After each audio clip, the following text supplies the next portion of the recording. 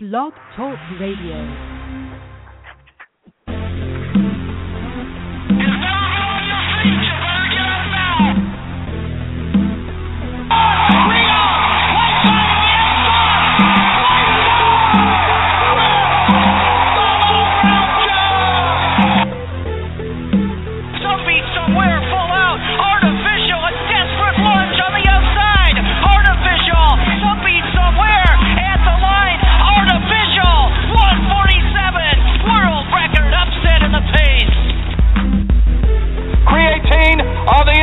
Here comes Papagayo from Norway, and Papagayo on the inside takes the $1 million Yonkers International front.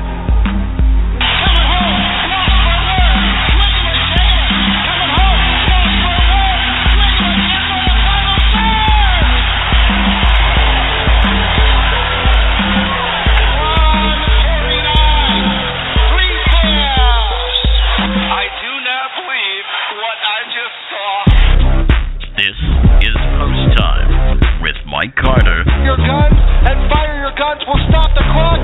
1:52, the fastest horse ever at Buffalo Raceway. And Mike Bozich. Father Patrick, be a magician, can't reach. Father Patrick, wait is the backseat lead. On blogtalkradio.com.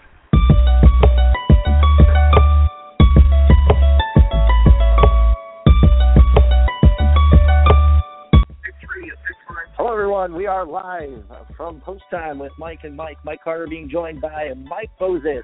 It is our Breeders' Crown grand opening show. It's a 2-hour special. And, Mike, are you with us?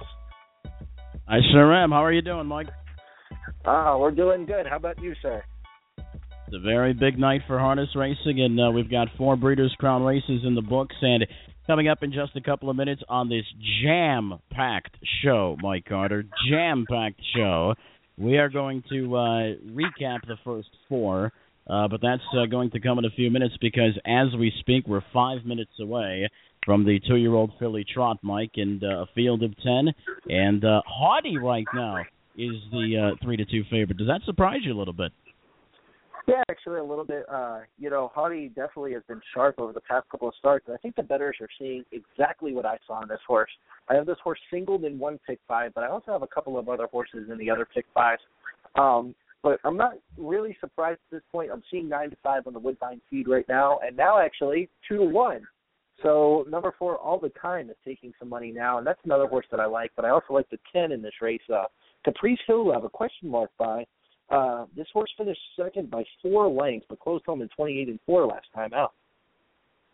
Well, Mike, this is kind of, you talk about the 10 Caprice Hill, and this is a little bit of a bittersweet moment for the Hill family. Owner Tom Hill, he's got 2 more horses coming up in the 2-year-old colt pace, but this very day, October 24th, marks the anniversary of the tragic death of Bobby Hill, which is Tom's son, who died in a car wreck, and he was only 24 years old. So a little bit of a bittersweet day for owner Tom Hill, who got out of the business for a while, but they got back in with his other son, Tom Jr., and they send 10 Caprice Hill, who's 2-1 in the 2-1 in the morning line, 5 to 1 currently on the board. I don't think that's a surprise, as she has to try to overcome post 10 here tonight.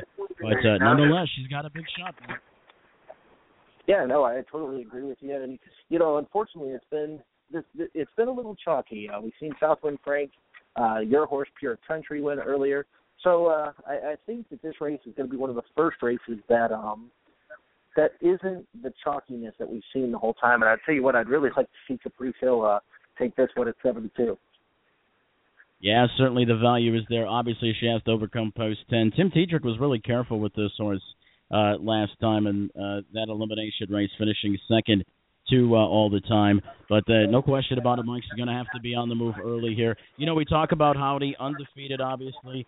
She's 7 for 7, and she's one of 3 tactor trotters in here, of course, All the Time. And another horse that presents a pretty interesting price play here, Kathy Parker, who is right now 12-1 on the board for driver Johnny Tactor. And Kathy Parker, last time Johnny Tactor drove this horse, she almost beat Broadway Donna back on Hambo Day. So she does have a lot of speed from post 7. Figure her to be in play earlier. And 3 of the 4 races, speed's been good. So we'll have to see what happens. But Kathy Parker, certainly 12-1, good price play. Definitely have to use this horse on your ticket, Mike. Yeah, definitely. Speed has been holding up. Now, they took quite a bit of rain just a little bit ago at Woodbine. And, of course, I live in Buffalo, and I heard the rain coming down here. I had my wife go out and check it. And sure enough, not as soon as I had checked it, the rain started at Woodbine. Now, the track is listed as good. We've got 2 minutes to post here in race 5. I think we've pretty much got our numbers nailed down, don't we, Mike? Yeah, I think so. 2-1 for All the Time, 2-1 Howdy, 7-2 on Caprice Hill. I think those are definitely the 3 top contenders. Howdy's a pretty interesting story. This horse is a little bit of a late bloomer, maybe one of the fresher horses in this race, actually. But her elimination was pretty interesting. Look how slow that last quarter went. And there was a couple of breakers late in that race. And, but you can't really put too much stock into eliminations. Howdy's kind of a little bit of an interesting horse here. 2-1 on the board. Looks to remain undefeated for driver Dave Palumbo. Yeah, definitely. Mike, we've taken a look at race 5. Let's go backwards in time real quick to race 1. It was the Breeders' Crown Final for open mare trotters, and D1 was absolutely dominant in this race. Classic Martine broke around the final turn. Are you surprised by D1's performance at all? Oh, absolutely not. This horse was parked the first turn off that 27-1 quarter, was able to take the lead. And Daylon Miracle did apply some mild first over pressure.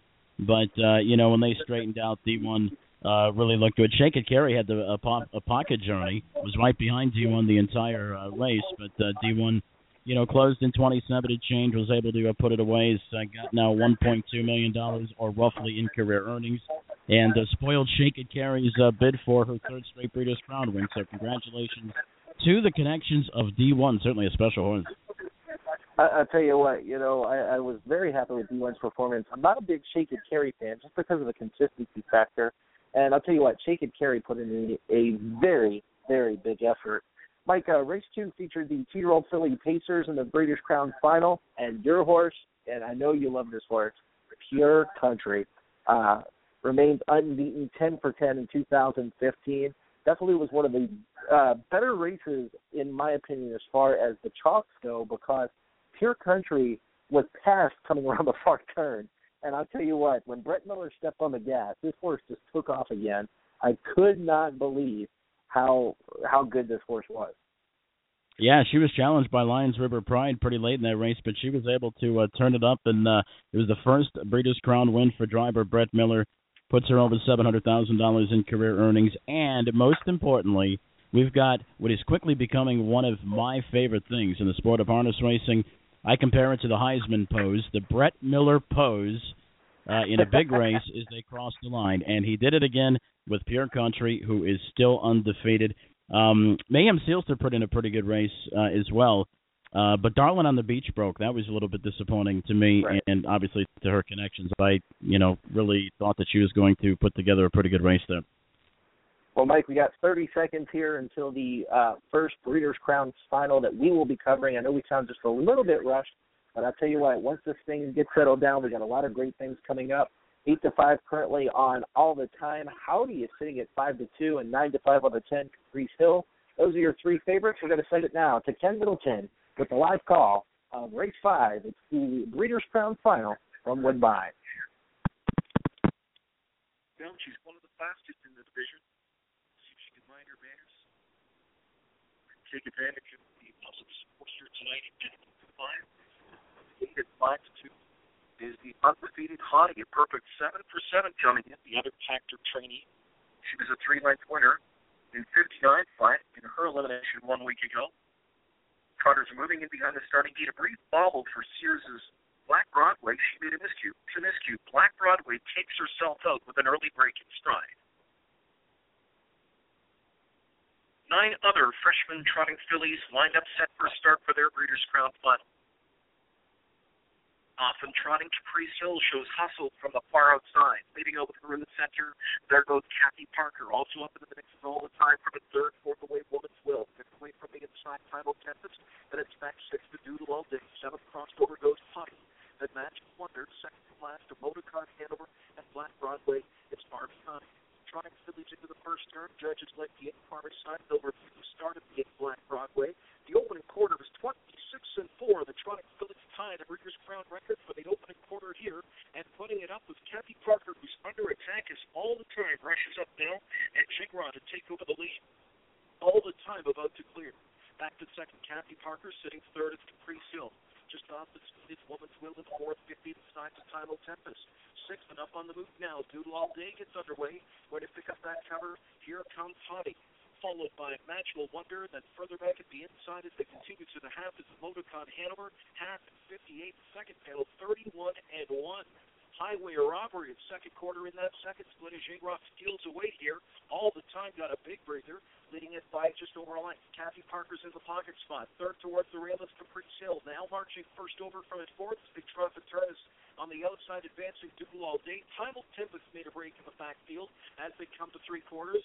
Chasing all the time. She's there by 2 lengths. Starts to stretch out the lead. Advancing on cover. Hottie up in the fourth. 3/4 time. 1:28.230 That third panel and into the stretch now. And all the time, Gingras cuts her loose. She marches away to a 5-length advantage. Hottie's kicked out off cover on the outside now as Malone tries to finesse her over the final 8th of the mile. Caprice Hill finds a late seat now as she'll battle for minor spoils as all the time has blown this field away. All the time cruises home to win the crowd final. Second best digging in was Hottie under pressure. Caprice Hill was third at 1:56.2. Wow, what a big, big mile by all the time. Gingras slowed the fractions down, and Mike, I'll tell you what, that was a big, big, big effort.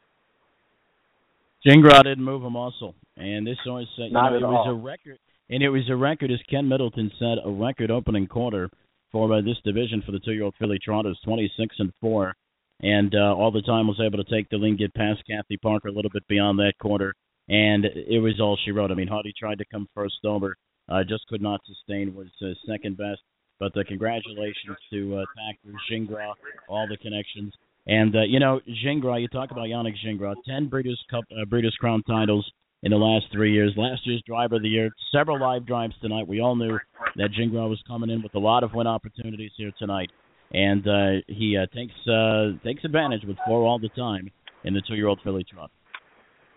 Yeah, man, definitely. And the one thing to note here, there is an inquiry. It does affect number 8, Black Broadway. I think this horse is going to be declared a non-starter. So if you're listening to the show and have played this horse, you are definitely going to want to watch the Woodbine feed as they could potentially declare this horse a non-starter, as Black Broadway did not appear to receive a fair start. No, that's the thing about Canadian racing. If you don't get that fair start, you can get your refund. And that's maybe the case here with Black Broadway. But anyway, all the time, huge effort. And she walked the walk, talked the talk here tonight.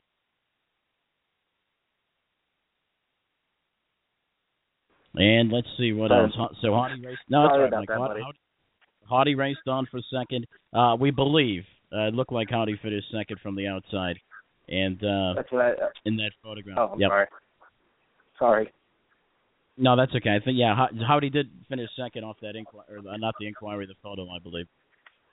Right, and the 8 horse has been declared a non-starter. So Black Broadway is a non-starter here. Okay, so all we do now is we await the prices, but all the time drawing up. Well, that was a pretty impressive victory.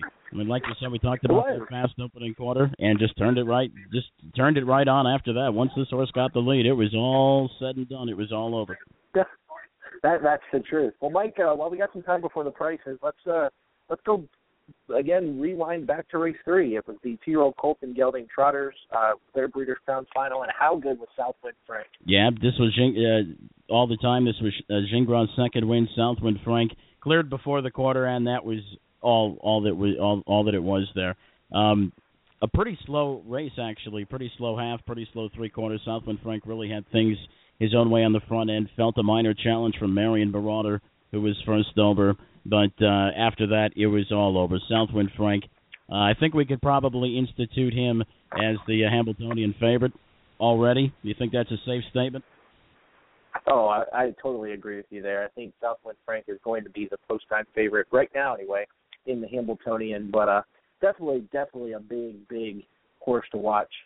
And of course, it's looking at the horse, and let's see, we're talking about race 3 here. I get race 4 in front of me. Looks like I get the wrong program. It's not a Tactor horse. I think that's a big thing to note. It's a Ron Burke horse instead of a Tactor horse with the Trotters. And that duo, Mike, of Ron Burke and Yannick Gingras, has been extremely hot at Paris, Philadelphia. I mean, I think they were on like a 9 or 10 race win streak, which was snapped here yesterday. But once again, congratulations to Southwind Frank. Harness Racing is going to have a superstar here next year. Never a shaky moment for Southwind Frank. $900,000 now close to lifetime earnings, 11 of 12 of the win column, and certainly plenty of more victories to come if Southwind Frank can stay healthy and injury-free. Mike, go ahead and introduce race 4. I'm going to screen what looks to be Pete Medhurst. Okay, we'll go back in time once again. The 4th race, the 3-year-old filly Pace, and Southwind Roulette and the Show Returns. They both blasted out of there for the lead, with Southwind Roulette eventually taking that lead, but it was quickly cleared by Better Be Stepping off a 25 and change opening quarter. Sassa Hanover come up the challenge first over, and eventually took over, was challenged by Divine Caroline, and Divine Caroline was able to draw away. It was driver Dave Miller's second Breeders' Crown win. Earnings now close to the $800,000 mark, and Divine Caroline with 4 straight victories in a time of 1:51, with Sassa Hanover finishing second. So Divine Caroline takes the cheese in the 3-year-old filly Pace. All right, Mike, we got the 3-year-old filly Trotters coming up for race number 6, and joining us now to discuss it for a couple of minutes is Pete Medhurst. Pete, welcome to the show, buddy.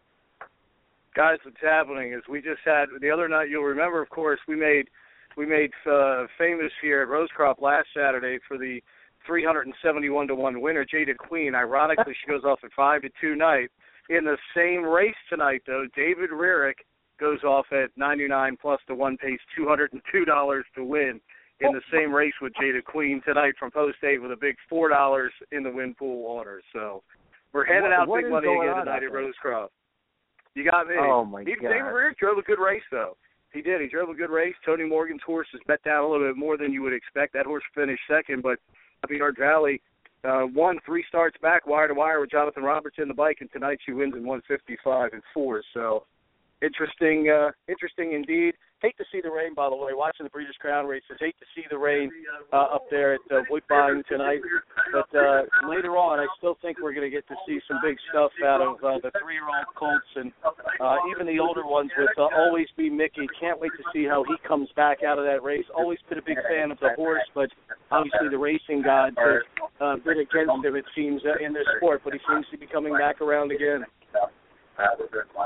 Pete, real quick, the 3-year-old filly Trotters are coming up. It's Mission Brief versus Wild Honey.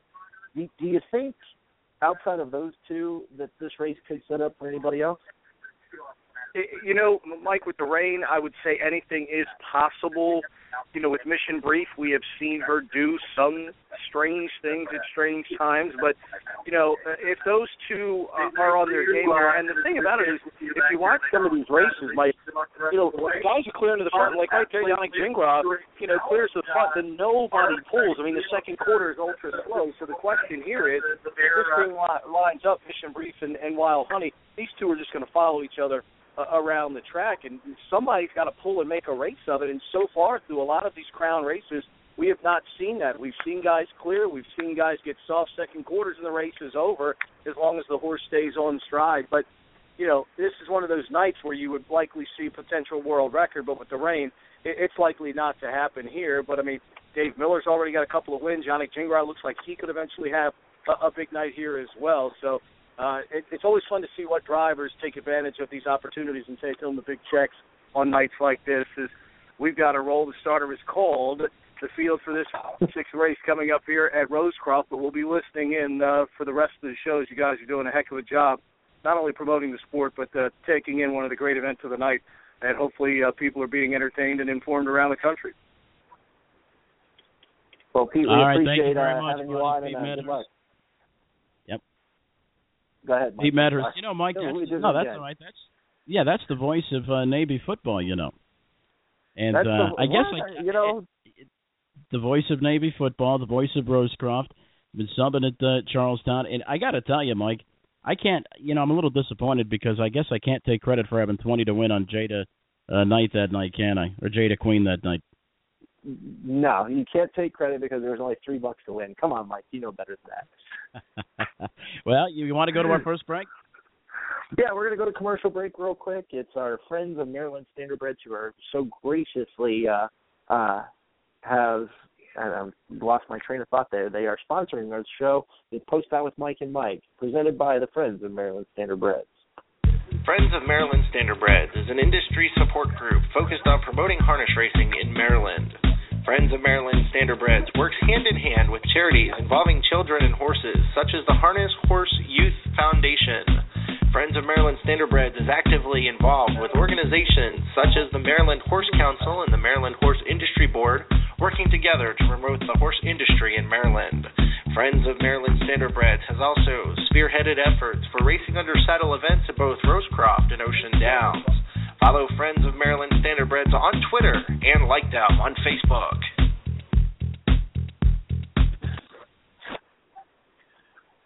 Welcome back to Post Time with Mike and Mike. Mike Carter alongside of Mike Bozich, presented by Friends of Maryland Standardbreds. And Mike, race number 6 is coming up next. It's the 3-year-old filly trotters in the Breeders' Crown Final. And as we alluded to before the commercial, it's Wild Honey versus Mission Brief. Yeah, it sure is. And Middleton's calling for a track record. I was reading Ken Middleton's analysis of this race, and he was calling for a track record for Mission Brief. I don't know if that call has changed now with the track condition, although the track does seem to be getting better. I think they started it off as good, and it is still good, but it looks to be drying out a little bit. But, Mission Brief, Mike, never lost back-to-back races. In the Kentucky Filly Futurity, she just went a little bit too fast, and Wild Honey had the perfect trip, and Wild Honey was able to gun her down in the final steps. She's won 4 consecutive races by a combined total of 28.5 lengths, and that's pretty darn good. And, since getting beat by the boys at the Meadowlands. So, obviously, Mission Brief's record, I think, speaks for itself. 2014 Breeders' Crown winner, Stanks record at the Meadowlands. She's good. I mean, she's really good. But she could be taken on by Wild Honey here. I think what the Wild Honey supporters are hoping for is an exact same setup as we got at the Kentucky Filly Futurity. Now, it might happen. Short field. Wild Honey's got the good post. And, she very well could end up with the trip behind Mission Brief again. But, to count on a trip, Mike, is a tough thing, no matter how easy it may look. So I'm going to go with Mission Brief here, Mike. I think Mission Brief is going to avenge that challenge, or avenge that loss from Wild Honey last time out. Well, this is where we disagree just a little bit, but you know what? I think it's the same 2 horses. I like Wild Honey in this race. Wild Honey had a splendid Kentucky Futurity, and granted, this horse was tripped out. So I've got to give Mission Brief her dues. Mission Brief has done very well this season. I'm not taking anything away from her at all. The Bluegrass over a good track at Lexington really was sharp for Wild Honey. The 2 races that worry me were the Elegant Image, where on September 11th, Wild Honey lost to Muscle Baby Doll, and then came back in the final and lost to Mission Brief at pretty big odds, Mission by 5.5 lengths. So my only worry is that maybe Wild Honey doesn't like the Canadian surface too long. Now, granted, those races are at Mohawk. This is at Woodbine. 2 totally different racetracks. But I like Wild Honey on top. The other horse that's taking some play, and I think is worth noting, is the one Elegant Serenity, who just missed by a neck in the Ontario Sire Stakes last time out on October the 10th. Raced in the Elegant Image against Mission Brief, Muscle Baby Doll, and Wild Honey was 3rd. I think Elegant Serenity could potentially at least put up a little bit of a price on the Exacta and Trifecta ticket. Well, maybe what you want to do is put Elegant Serenity 2nd behind both Mission Brief and Wild Honey in your tries, and hope that horse can supply a little bit of a price. But this horse has hit the board in 10 of 11. I mean, it was a great effort for Elegant Serenity from the 10-hole last time out. Made a terrific account of herself in the Ontario Sire Stakes all year long, and she's proven she could be competitive in the Grand Circuit also. Obviously, she's going to need some things to go her way. I think she's going to need Wild Honey or Mission Brief to not bring their A game tonight. But nonetheless, I think she's definitely a logical third choice in here. Definitely. Well, Mike, unless you have anything else for race 6, I think that pretty much covers it. If you're ready to skip ahead to race number 10. I think so, Mike. Let's take a look at it. Race 10 is the Open Mare Breeders' Crown Final. It's a field of pacers. Now, we will not be covering race 10 live. We're only going to be covering races 5 through 9. And they've been going off pretty much on time. They are stepping onto the racetrack 4-5 currently on Mission Breeze, 7-5 on Wild Honey, 9-1 on Elegant Serenity. Race 10 is up next, and it's a field of 9. It was a field of 10, scratched down to 9 with number 4, Indra Bet being taken out. That was my top selection here, Mike. Now I'm leaning towards Venus Delight just a little bit, coming off a good qualifier in 153-2. The 2 races in the Milton here at Mohawk look very sharp. I think Venus Delight's going to be tough to beat. Yeah, she's been off a month. Actually, if you read, this is one of Holly's best bets of the night. So, which is kind of interesting. Yeah, I mean, it's kind of interesting. It's kind of a wide-open race the way I looked at it. And if you're looking for value on the pick 4, I think number 9, Venus Delight, if she goes off at a little bit too less, or if you think she's going to go off at a little bit less of an odds than you would expect, then you might want to take a chance and leave her out, because I think there are definitely some other horses inside of her that have a big shot here. I kind of like Sand Between Your Toes. I mean, this was a nice win at Flamborough in the Alimony against a pretty darn good field. I mean, the trip's obviously the key, but this horse has been racing better since getting Canadian soil, and I think she's got a great chance. You know, another horse that I think has a real solid chance is Katie Said. You know, she can go on or off the post, or on or off the pace, rather. She's got a good post. You got the big money driver, John Campbell, and in a wide-open race where I definitely believe the trip's going to make is going to tell the tale. I think 5 Katie Said's got a pretty big shot at a good price. I certainly wouldn't take a low price on her, but if you get a 6, 7, 8 to 1 in that range, I think Katie Said has a little bit of a chance here. No, I agree with you. I like Katie Said for second, and Sand Between Your Toes really looked good at Flamborough the last time out. The other horse that I think needs to be highlighted, and Garnett made a very good point in this race, and none of the other people that are selecting for Woodbine selected this horse, is the 3 Skip and By. And Skip and By raced in the Alarage at Lexington and finished second by a neck to Colors of Virgin, coming home in 26 seconds in a 150 mile. I don't think Skip and By can be overlooked in this race, and I think if anybody's going to pull off an upsetter, it could be Skip and By. Well, it's going to be very interesting to see. You know, this is Randy Waples' first time on this horse here, and that was a great 26 close last time, and you're certainly going to get a price. There's a couple other horses in here too. I mean, Venus Delight and Colors of Virgin, and You're Going to Kiss Me or Not are 2 very high percentage winners. Now, Colors of Virgin, a little bit disappointed, pointing effort in the Milton, but she's got a lot of speed. She should be up close early. And, you've got the high percentage winner, and You're Going to Kiss Me or Not as well, even though there's some races where she's a little bit inconsistent, put it that way, but you certainly have to think that she's got a chance. And, of course, Venus Delight, we already talked about that horse, the Milton champion, the 26-3 last quarter to win that one. But here's the thing about Venus Delight. She's been off a month, and even though the qualifier was good, you're still off a month, and that coupled with the outside post against a lot of tough horses inside, I think is going to make tough treading for Venus Delight here.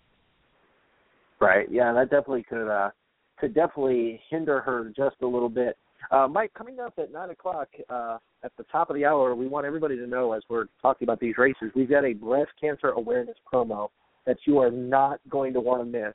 I'll tell you what, Mike, I listened to it a couple of times and I had to take my glasses off. That's all I'm going to say. I don't want to give too much out, but I'll tell you what, that promo is coming up at 9 o'clock, and it's definitely one that you don't want to miss. Yeah, it's a terrific cause. We actually had a chance to hear from some of the drivers in that race. Tabby Canar, who won the race, Hannah Miller, Mary Burkholt, Rachel Kanioka, and, of course, yours truly. We had your stretch call, your whole race call in there.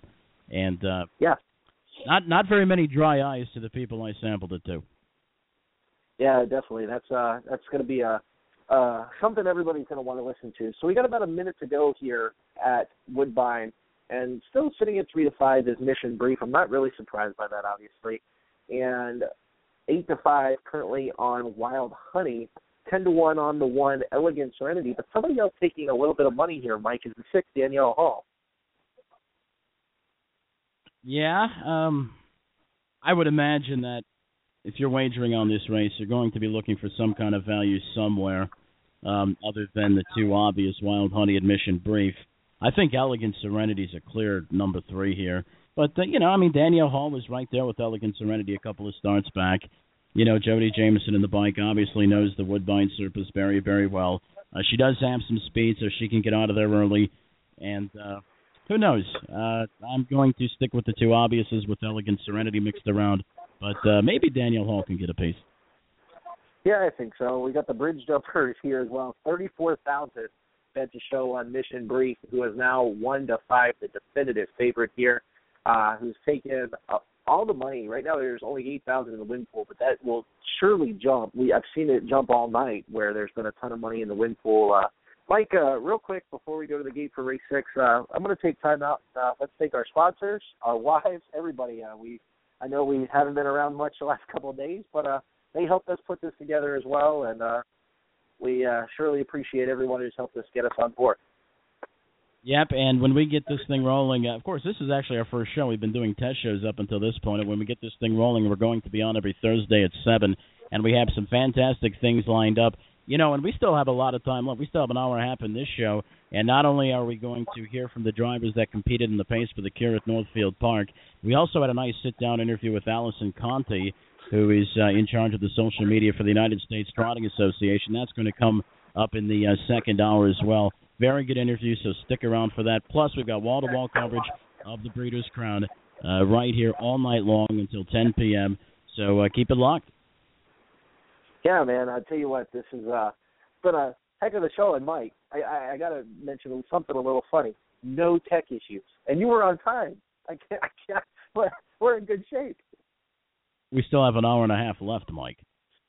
We still have an hour and a half. Why in the world would you say such a thing? Well, you were on time. That makes sense. My goodness. Real quick, Mission Brief is looking a little bouncy on the camera. So Jingra was having a little bit of trouble keeping her together, warming her up. So hopefully, I'm hoping that that doesn't affect her at all. I'm watching her legs on top of the screen. She looks a little bouncy tonight.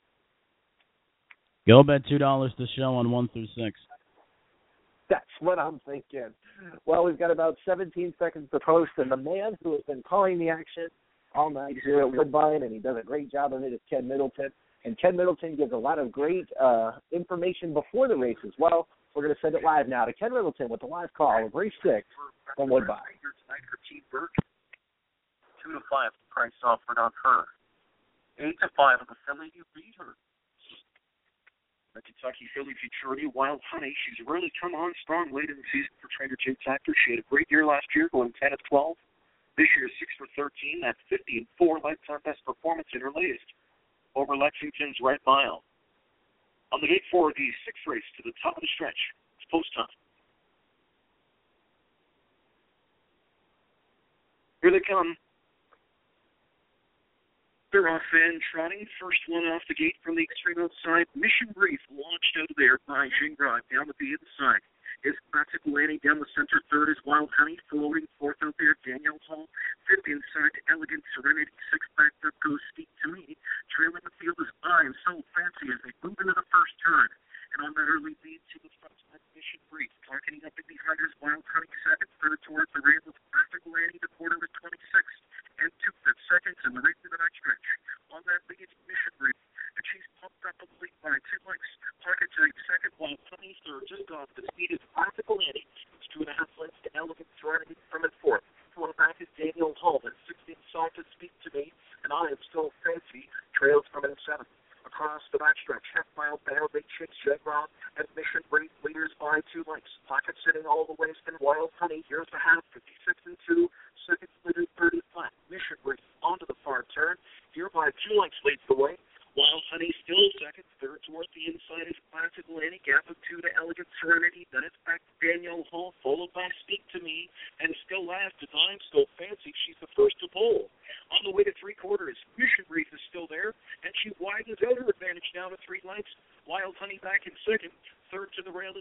Classical Annie. Elegant Serenity starting in the 4 3/4 in 125. Top of the stretch, and Mission Brief is still there. She's offside. Mission Brief self-respected on the lead for Zingar, and that leaves the door wide open now. Wild Honey and Campbell, the lead ball in their laps as they come into the final 8th of a mile. Second is Classical Annie. Late speed on the far outside from Iron Soul Fancy. Wild Honey clearing the stretch by 3 lengths, and it's Wild Honey. Wild Honey to win the Breeders' Crown by 2 lengths. Second best in the center was Orange So Fancy, rushing up for third with Speak to Me in 154 3/10. Mike, I said it before, I'll say it again. It's hard to bet 2- and 3-year-old trotters at 1-9. Did you get your show bets in? I did not play my show bet. Well, we could have put the show on hold while you did that, and we could have win Habs. I'll tell you, this is going to be. There's going to be some decent show prices here. As there was 98,000 to show on Mission Breeze, while there was only 7,000 on Wild Honey. Well, you called it too. You said she looked a bit steppy right before the start, and I thought that Yana kind of put that behind her because it looked like that she was trotting very well. For the first 3/4 of a mile, entered that stretch, went off stride. I mean, there's nothing really you could say about it. But Wild Honey inherits the win.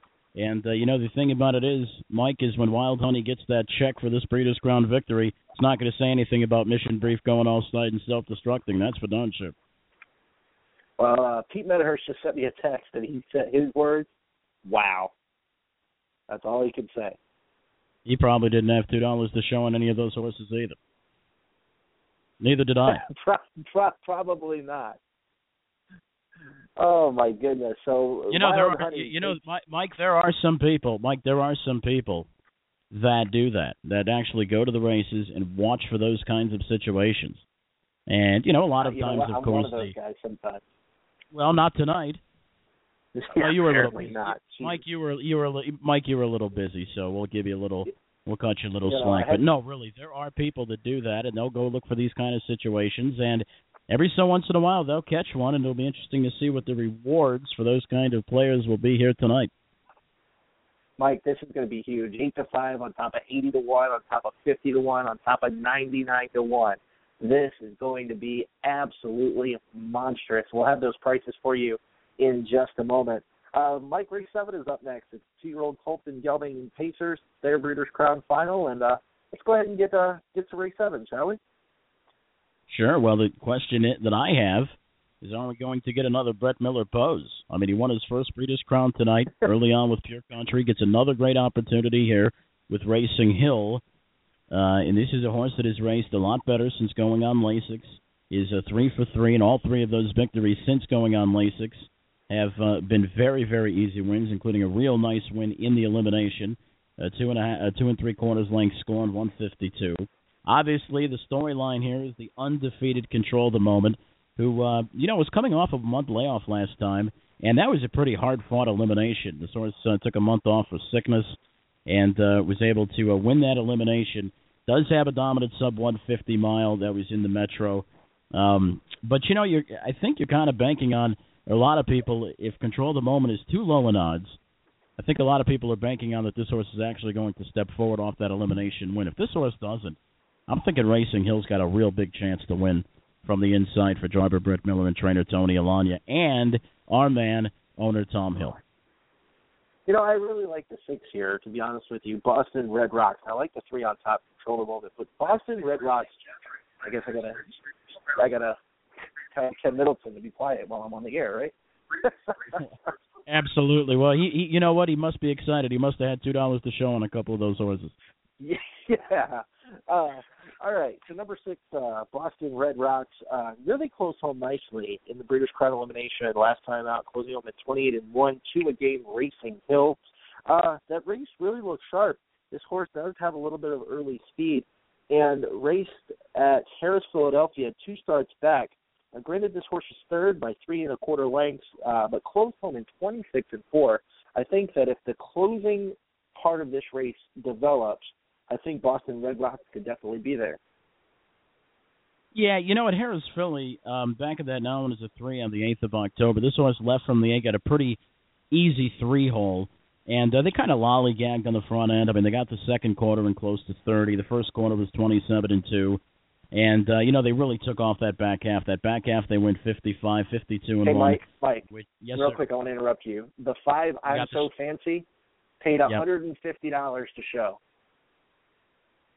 What were some of the other? What did Wild Honey pay? Wild Honey paid $520, $940 to show, and number 4, Speak to Me, paid $84.60. So your $12 investment would have got you around $200. Not too bad. Not too bad. So let's go back to I'm sorry. They're dancing in the grandstands at some racetrack, but that's right. But nonetheless, we were talking about Boston Red Rocks race at Harrah's Philly, and they just took off that last half. I mean, JT and Elwell, both nice horses, and they just took off that last half. And Boston Red Rocks just kind of went evenly close to them, 26-4. Wasn't able to make up ground on the race leader in the pocket sitter who just got the race their own way. But it's a very interesting horse. This horse was pretty good earlier in the summer. Took some time off. It's his 4th start since, and you could just see the improvement. And it was, like you said, it was a very, very good race. I thought that second to Racing Hill in the elimination, and if Boston Red Rocks can up his game just a little bit. With Tim Tetrick, the second time in a row on the bike, and I'm going to tell you, Mike, that is one of the most underrated angles, I think, in this sport that not a lot of people look like, is when a driver has an opportunity, especially if the driver's not familiar with the horse, if he has an opportunity to drive a horse 2 straight times. Because, right. Driver and animal have to bond. I mean, they have to get to know each other. And, if Tim Tetrick could right the ship here and have a good, well-timed move with Boston Red Rocks, this could be an upsetter. 12-1 morning line. Could be a price play here, Mike. You could be onto something. No, definitely. And for John Campbell in that last race, it was his 48th career Breeders' Crown win. So congratulations going out to John Campbell there. The other horse I really kind of looked at here was Spider-Man Hanover, and I threw this horse on my quote-unquote ticket, the top 3. I think Spider-Man Hanover could produce a little bit of a price. Yeah, he was a little tired. He swept the lead last time in that elimination, and I think he probably went a little faster in the third quarter than he had to, and it caught up with him, and he closed home at 29 as Racing Hill and Boston Red Rocks were able to go on by.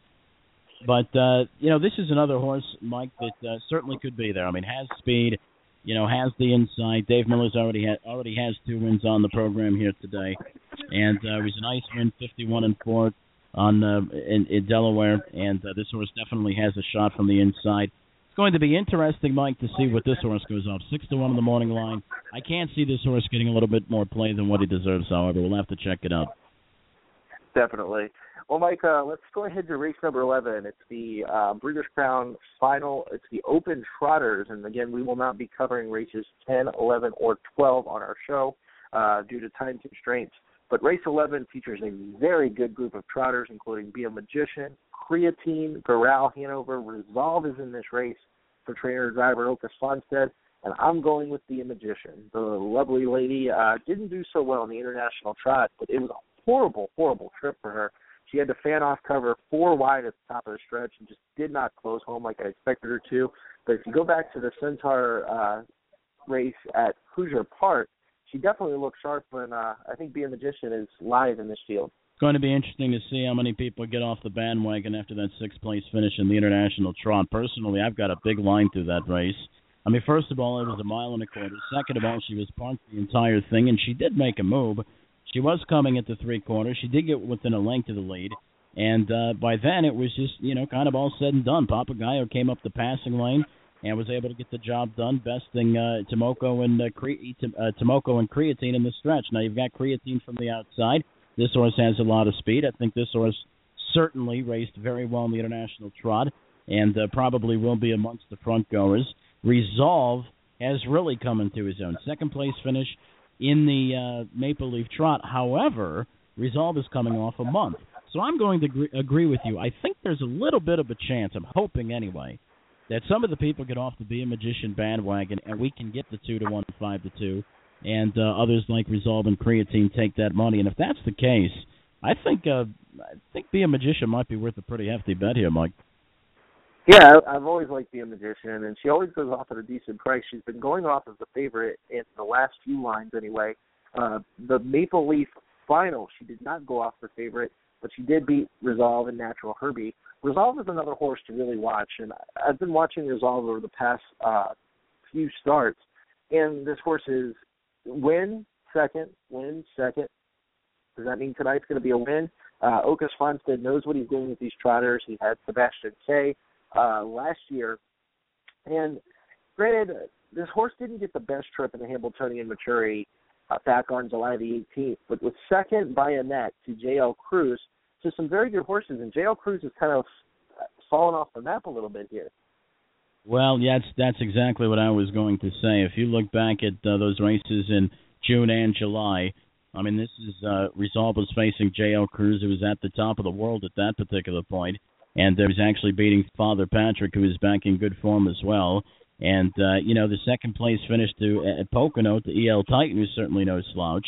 So I think Resolve has rounded certainly into form, and that was a real big effort of the Maple Leaf when in that half-a-length loss to Be a Magician. So, Resolve is definitely a player. And, Flanagan Memory, too, is another horse from the inside, Mike, that, could be a bit of a long shot. Obviously, I wouldn't play this horse on top, but maybe underneath. Could be opportunistic here. Showed some speed in the Alarage last time, got shuffled back a bit, and was even the rest of the way, finishing 3 3/4 lengths out at 51-1, and was an outside fifth, 2 starts back of the Maple Leaf to Be a Magician and Resolve. An inside trip is certainly possible here for Flanagan Memory for driver Tim Tetrick. Might want to include him underneath as a price. Right. The other horse I really like is Creatine as well, Mike. The International Trot. Did you go back and watch this race or no? Not yet. Absolutely. Watched it a couple times. Okay, yeah. Yeah, the International Trot was won by Papagayo, but I'll tell you what, Creatine put in a monster effort. Had to deal with Tomoku, who is the Swedish champion, and has definitely looked sharp in that race. I talked to trainer Jimmy Cactor on Little Brown Jug Day, and he said that Creatine was going to be ready. Looked sharp, 2 starts back. It was a 1 7/16 race, rated at 155-3. Creatine is definitely a horse to watch out for. Yeah, certainly, and actually in the Pick 4, and I imagine we'll give our Pick 4 tickets out a little bit later on, but that happens to be the third leg of that Pick 4, and I do have Be a Magician and Creatine, the 2 horses, and I actually left the Resolve out, and I'll probably pay for it. But I'm going with the mare, and Creatine. It was a huge effort, Mike, in the International Trot. There's no question about that.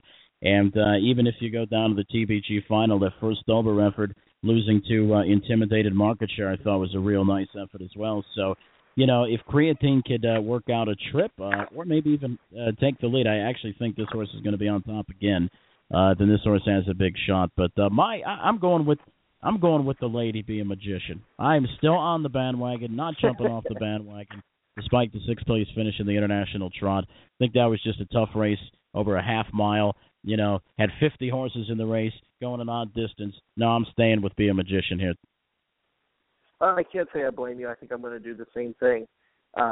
Mike, we're going to skip race number 12. Race 13, we want to let everybody know, is the 20-cent jackpot high 5. And that race features a field of 11 now. Number 10, Monte Cristo, has been scratched. Oh, I didn't give you my high 5 ticket, did I? Got a $557,000 carryover in this thing, so certainly you have to take a chance on it. One of the horses that I've always liked, throughout the last couple of years is the Peninsula Hotel. This is one of those horses that's kind of a lunchbox horse. And, is kind of just, it's a class thing with him. And when he gets up into the mid to upper condition level events, then this horse kind of starts to struggle. And it may kind of look like this horse is in bad form, which in all respects, he probably at this point of his career can't go with him. So we're getting the class drop here on the Peninsula Hotel. You're getting Christopher back in the bike. Last time this horse was in this class, 3 starts back, finished a good second showing speed. I think speed will be the option here tonight. Was at 11-1, and will certainly offer value. And that's going to be my top pick in that race, Mike, is for the Peninsula Hotel, hoping to get double-digit odds on this one. I like the 2-horse, Top Corner Terror, pick you up Sylvain Filion. this week for the first time, as Mike Safkic is not on this horse, dropping down to a $25,000 optional claimer. It's facing a little bit easier company, and I'm hoping that Top Corner Terror will get a better trip this week than last time out on October 17th, but really needed a tightener after being off since October the 3rd. I think Top Corner Terror has got a shot. I also like the 9 in here, Webcam, at 10-1 on the morning line. Was scratch sick 2 starts back, but has really come back strongly, facing Preferred 2 company at Flamborough Downs. I think that the 9 Webcam could potentially produce some value. Yeah, and what do you make of Karachi Hanover? Here got the class drop last time, was bet down to 70 cents on the dollar, and tried to make a brush, could not make the lead, and just dropped back through the field. I got to think that even though we're going out to post-state, that we're going to get a better effort here tonight, second start at this Class 4 Karachi Hanover. We're facing some pretty tough pose towards the early month of September and later August there, so I'm thinking we can give a little bit of support to 8 Karachi Hanover. But you know what? It's a wide-open race. You have 2 trailers in the 11 Curious Phoenix and 12 Velocity Driven. So Woodbine did everything they could in their possible power to make this one of the hardest races to handicap. And heck, with a $550,000 carryover, when you're trying to pick top 5, you know, hey, that's what makes these carryovers like this. But I'm going to play around for the Peninsula Hotel and 8 Karachi Hanover in just a wide-open thing, Mike. It's a wide-open race. Yeah, it's definitely a wide-open affair, and I'll tell you what, I really like that they make it a wide-open race because it makes it a lot of fun for the bettors. I'll tell you what, they're expecting between $2 and $3 million total in this pool by the time it's all said and done. That includes new money, so there's a lot of value in this race. Mike, we're coming up on race number 7. We're just 3 minutes away. It's the 2-year-old Colton Gelding Pacers and their Breeders' Crown Final. And 4-5 right now on the 3, Control the Moment. Does that surprise you much? It does a little. And like I say, it really looks like to me that the wagering public is hoping that Control the Moment could up his game a little bit, because he really, and I don't want to say the horse struggled in his elimination by any stretch of the imagination, but it was a hard-fought elimination, a hard-fought win off of a month layoff. And you just have to ask yourself, and this was off of a sickness, and I know the qualifier was great, 26-length win and 52-1, but you just have to ask yourself, you know, was that too taxing of a mile? I mean, you like to have a nice, easy elimination, don't you? Right, I totally agree, and I think this was the division that me and you said was going to be one of the more fun ones to watch. Well, certainly, and I really think Racing Hill, who has just been outstanding since being on Lasix from the inside, plus we have a chance to see the Brett Miller pose. He could win his second Breeders' Crown race of his career right here.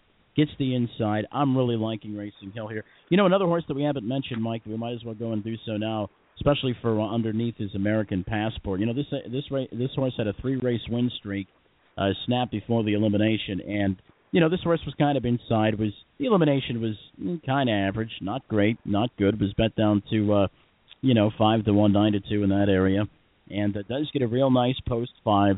Does have speed. Didn't really show speed last time. I do expect him to show speed here today, so there is a chance that this horse can get a good trip. Like I say, I don't like the horse to take the cheese, but I do like the horse to get a piece of this. Well, you know where this horse actually raced this year at one point? I'll give you Fire one away. guess. Go ahead. Buffalo Raceway. I would have to say the answer would be Buffalo Raceway. Yeah, American Passport is raced on the New York Sire Stakes circuit, and really looked sharp in the effort here at Buffalo, if I remember correctly. So American Passport definitely has progressed very strongly, raced very well in the International Stallion and the Bluegrass Series. Didn't do so hot in the elimination, but we said it time and time again that sometimes you just want to, relax and take back. And if Scott Zeron thought for a second that he was not going to win that race, why pressure yourself? Yep, certainly. It's going to be a fun race. And, there's a lot of other horses, I think. I mean, Pretty Boy Hill's been right there as well. Betting Line, one of the leading money earners in the field, moves to the outside to join post 8. So, there's a lot of horses in this race that we haven't even mentioned that can get a piece of this. But that race is coming up in just a few minutes, Mike. We just want to remind our listeners that coming up immediately following this race, we're going to go to timeout, and then we're going to have the breast cancer awareness piece, where we had a chance to talk to some of the drivers that competed in the pace for the cure at Northfield Park. That's coming up very close to the top of the hour. Immediately following that, we had a little bit of a chance to sit down with Allison Conte, who runs the social media for the U.S. Trotting Association. Had a real good interview with her, and she's up there. She's in Canada for the Breeders' Crown here tonight, and she talked a little bit about the Breeders' Crown. And when we come back on the flip side of that, we'll have more Breeders' Crown action coming through you. So don't go anywhere. We still have got a little over an hour here on Post Time with Mike and Mike. It's actually our initial show. We had some test shows running up into this. We got all the kinks worked out, hopefully. And, we're full steam ahead from here. But anyway, join us at the top of the hour. The breast cancer awareness segment was certainly a good one, so you're not going to want to miss it, as well as the Allison Conte interview. That's coming up at the top of the hour. Yeah, you're definitely not going to want to miss those. It's going to be one of those things you will never, ever forget. They're taking a little bit of an extra time here at Woodbine. The first race I've seen take a little bit longer to go off. I'm not exactly sure what the delay is, but the horses are circling behind the starting gate. 4 to 5 currently on Control the Moment, who is the pick 3 favorite as well. The pick 3 paying $11, and the Bridge Jumper is not getting on to Control the Moment in this race, Mike. Only 2,400 to show here, but 12,142 bets a win, and this is a wide open event in my opinion as far as betting is concerned. I can't see playing a horse at 4 to 5. Well, the Bridge Jumpers are, they got their feelings hurt last race, so, they have to rethink their strategies and look for a little bit of a better spot. But, Control the Moment is undefeated. We're trying to come up with ways to beat this horse. I mean, you can't argue with paper. He's 8 for 8. But like I say, at those low odds, and with the way Racing Hill's been racing, and you've got a couple of horses in this race that could potentially be sitting on big efforts, including the likes of Boston Red Rocks, it makes Control the Moment. I mean, if you're a gambler, it makes Control the Moment not a little bit of a shaky wager, if you ask me. That's right. Well, Ken Middleton is talking as they're getting ready to go behind the gate. We're about 9 seconds away, according to their television. It's the 2-year-old Colton Gelding Pacers, 3 to 5 currently on Control the Moment. Let's send it to Ken Middleton with the live call of race 7 from Woodbine. That partner under his belt. We'll see if Control the Moment can run the table. Here as he gets set to take on 9 other foes in this Breeders' Crown final. Last week's other elimination winner. He's no slouch. Racing Hill is named. He's 2-1 right now. And he's been a different horse since added to the Lake 6 program for trainer Tony Alanya and company. They're on the gate for the 7th at Woodbine. The Breeders' Crown final 2-year-old Colton Gelding Pace. It's post time. They're off and pacing, firing out of their top show from the extreme outside. Joined in the center by American Passport. Joining them is betting line from the outside. Into the railway fourth is Racing Hill. Control the Moment will survey the situation 50 inside. And it's back to Spider-Man Hanover. And his flank outside goes Investment Blue Chip. And it's Boston Red Rocks, followed by Big Top Hanover. And Chris Boy Hill will trail the field as they sit by the quarter pole. Callahan in charge. He has got tempo center through a wicked fast first quarter here as it gets up in 25-3. Parked in pressing on the outside comes betting line. Back into the pocket spot for the third American Passport and the rookies. Winning tore across the backstretch. On the outside, betting line is pushed hard to make the front. Back in the second now, the inside goes long shot time show. Up with them for the third American Passport. Fourth inside, there tracks Racing Hill. American Passport got doubled up and 0 on right line Jim. 53-2 the opening half. And they head towards the final turn. Record-setting panels thrown down here as they track into the far turn. American Passport blew up at the first over bid. He's off start going into the turn. So Racing Hill is first over and Control the Moment grabs his cover on the outside from a third. As that after betting line to 3/4, Racing Hill gets a first crack at him. Control the Moment. The plugs are pulled. He's ready to make a 3-wide bid from in third 3/4. 1:22-2 and they spin home. Still there with the lead is betting line. Racing Hill on the outside coming to him. Control the Moment kicks wide for the drive. And Waples hits his accelerator as they come to the 7/8 pole. Betting line at the inside. Dead game. Racing Hill in the center. Far outside Control the Moment. And from way back it's Boston Red Rocks on the far outside. inside over the Green Monster. Here's Austin Red Rocks closing up to get it all. It's Austin Red Rocks with an amazing come from behind score in upset fashion as he stops the clock in 1:51.3. All right. Would you have $2 to show on this one? I should have, but I tell you what, man, what an awesome race. And what a great call. Over the Green Monster. Yeah, it was. Middleton's been working on that one for about 2 months. Yeah, that's right. Well, Mike, we're going to take a quick commercial break, and then we're going to go right into our breast cancer awareness promo. And it's definitely one not to miss. We're going to take a quick commercial break. This is Post Time with Mike and Mike, presented by Friends of Maryland Standardbreds. Friends of Maryland Standardbreds is an industry support group focused on promoting harness racing in Maryland. Friends of Maryland Standardbreds works hand in hand with charities involving children and horses, such as the Harness Horse Youth Foundation. Friends of Maryland Standardbreds is actively involved with organizations such as the Maryland Horse Council and the Maryland Horse Industry Board, working together to promote the horse industry in Maryland. Friends of Maryland Standardbreds has also spearheaded efforts for racing under saddle events at both Rosecroft and Ocean Downs. Follow Friends of Maryland Standardbreds on Twitter and like them on Facebook.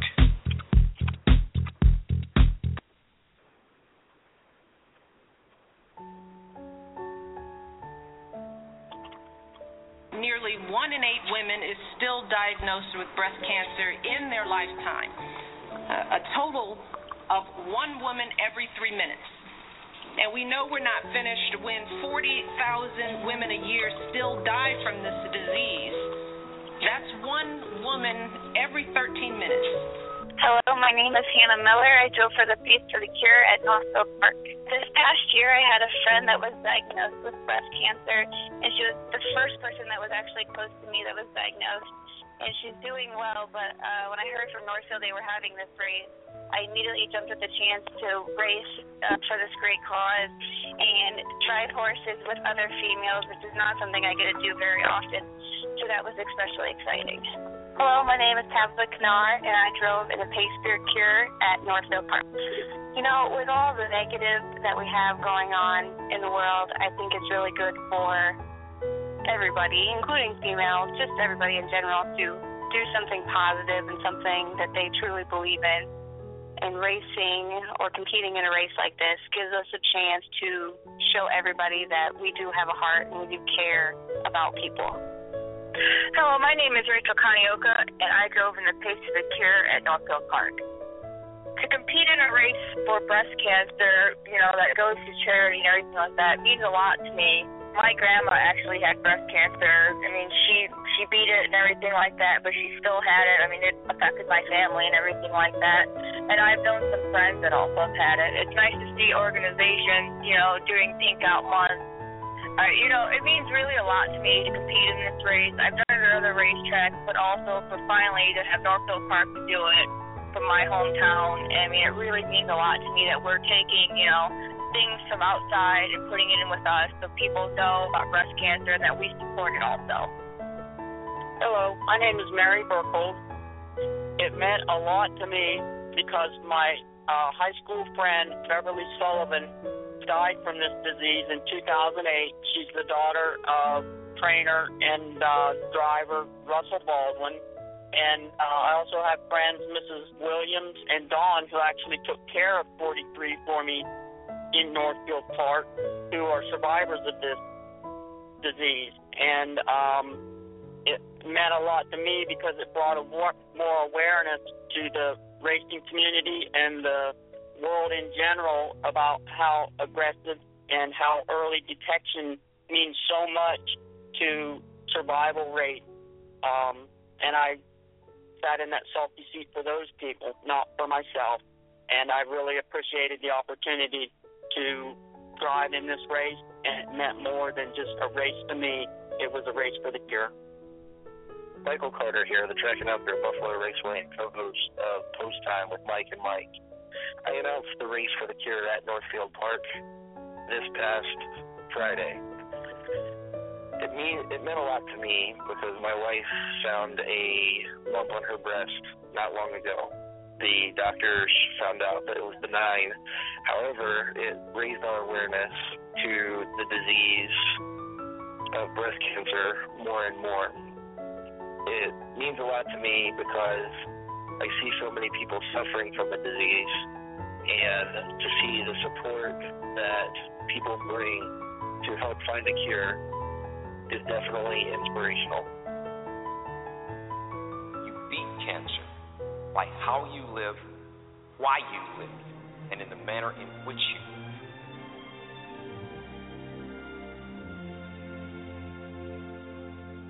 Tonight the rain is falling, full of memories of people. There are three things we all should do every day. We do this every day of our life. You're going to have, what a wonderful, number one is laugh. You should laugh every day. Number two is think. You should spend some time in thought. And number three is you should have your emotions move to tears. It could be happiness or joy. But think about it. If you laugh, you think, and you cry, that's a full day. That's a heck of a day. The game will never be over because we're keeping the dream alive. We're at the top of the stretch for the 2015 Hard Rock Pinktober. Pace for the Cure. They're picking up speed, and here they come. And they're off. Dragon Spike and Tabitha Canar first away. Stephanie Hubner and Time Well out for the lead as well. Boxcar and Janie Weller got away well third as they're 3 wide onto the opening turn. And Dragon Spike will get to the top spot. In the meantime, racing in fourth is He's a Star Cruiser, local driver Rachel Kanioka. Then comes a 43 and Mary Burkhold in a fifth. Sixth on the inside is Windsong Destroyer for Casey Wolf. Then comes I Will Do What I Do and Hannah Miller, opening quarter 27 seconds flat. From there is Ridge Park and Nikel Harvey, and the trailer is Derringer Gunn and Rosie Weaver at the back of the pack. As they come by the stands for the first time, it's Dragon Spike and Tabitha Canar with the lead by 2.5 lengths. Time Well will sit the pocket in second. Gapping from in third is Boxcar. Janie Weller looking behind her, and He's a Star Cruiser and Rachel Kanioka now begin to move first over through a half of 55-1. They make their way around the turn, and it is Dragon Spike and Tabitha Canar with the lead. Stephanie Hubner and Time Well continue a gapping pocket in second. Here comes He's a Star Cruiser rolling up on the outside now in third. Then comes Boxcar from in fourth. Hannah Miller still has work to do with I Will Do What I Do. As they pace up the back stretch, it's Dragon Spike with the lead by 6 lengths. Racing in second is He's a Star Cruiser. Then comes Time Well 3 wide for Hannah Miller and I Will Do What I Do. 3/4, 124-1. Around the turn they go, and Dragon Spike has the lead. The lead is 4 over He's a Star Cruiser in second. Here comes I Will Do What I Do, and Hannah Miller's on the move on the outside. They've got 1/8 of a mile left to go, and on top of the field is Dragon Spike.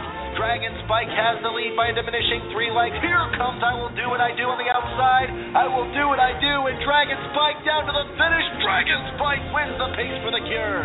I Will Do What I Do second. A photo for show, 155.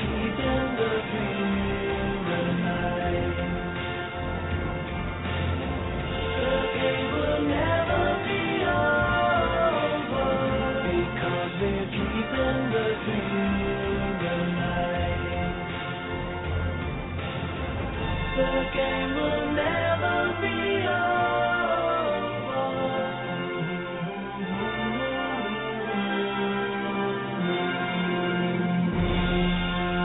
Don't give up. Don't ever give up. Don't ever give up. And as we get close to concluding Breast Cancer Awareness Month, we've got race 8 coming up, the Breeders' Crown Final for 3-year-old Colton Gelding Trotters. And who else would the heavy favorite be? Mike Carter, Bud Pinkman. 3 to 5 on the inside. Yannick Gingras drives. Mike, that was a great job calling that race. I'm not even so sure what else to say. Yeah, it was a lot of fun calling the race and having that moment with those guys. And what better to have Pinkman coming up here in this race?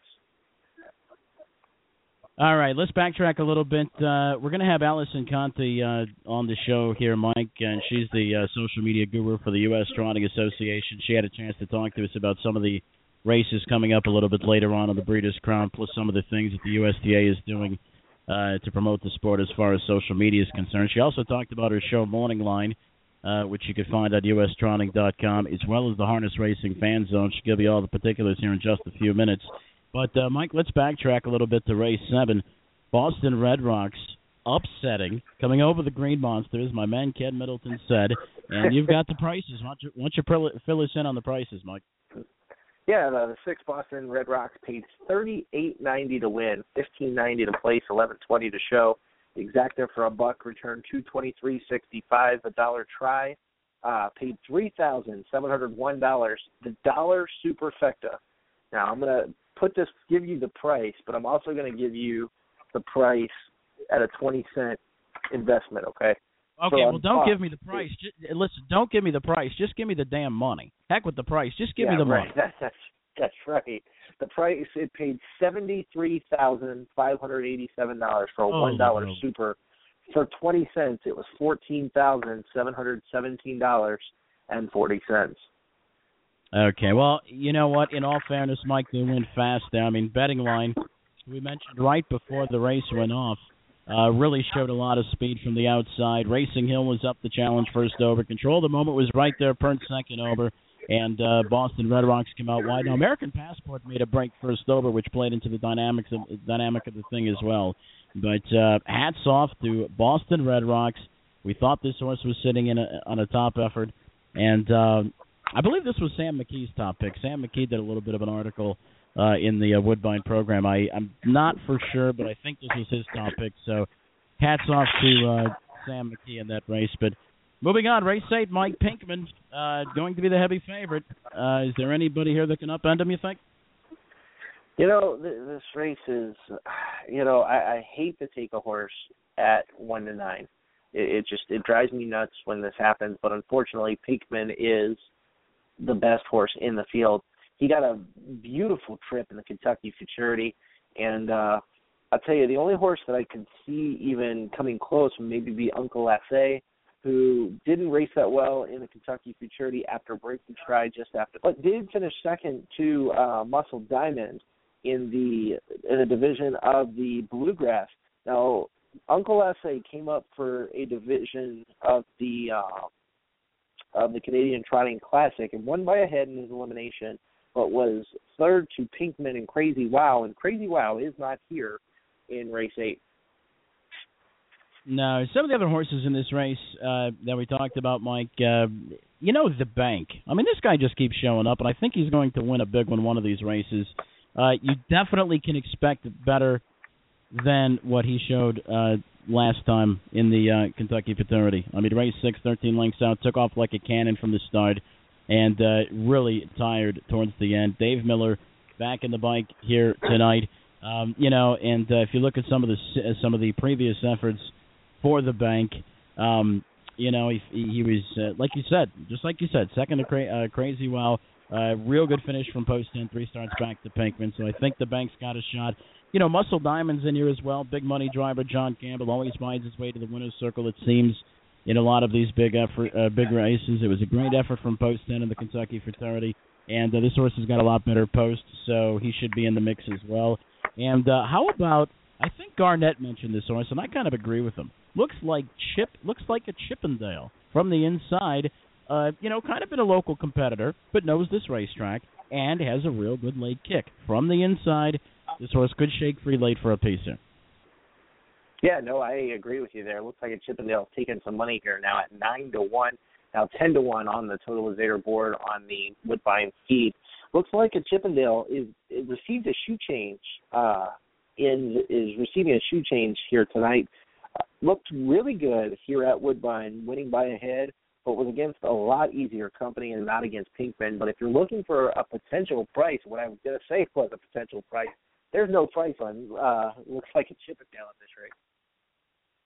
No, certainly not. 10-1, boy. This horse is certainly getting a lot of play, and that's going to leave some other value here. How about 60-1 on Uncle Lassay? I mean, I know this horse is starting for post 9, but For crying out loud, he's a lot better than 60-1. French Laundry getting 18-1 right now on the board. I mean, this horse, went track record time in the Old Oaken Bucket. He had a good effort in the Kentucky Fraternity. He was third against Pinkman. And we talked about kind of an angle I like, and we talked about it with Boston Red Rocks, how underrated this angle with second driver in a row, especially if you're not familiar with the horse, can be. Tim Tetrick, last race of Boston Red Rocks. It was his second time driving him in a row. Knew the horse a little bit better. Boom, pops at a nice price. And here we are again with French Laundry. Brett Miller in the bike for the second straight time. Made a little bit of a move at Pinkman last time. So Brett Miller now has a race over an oval with this horse. And maybe that could make the difference at right now 19-1. That's absurd. French Laundry should not be 19-1 under any shape or circumstance. And we all knew Pinkman was going to be a big 1-5 favorite. But I think, like you say, the horse that is taking money that probably shouldn't be taking as much money as he is looks like a Chippendale.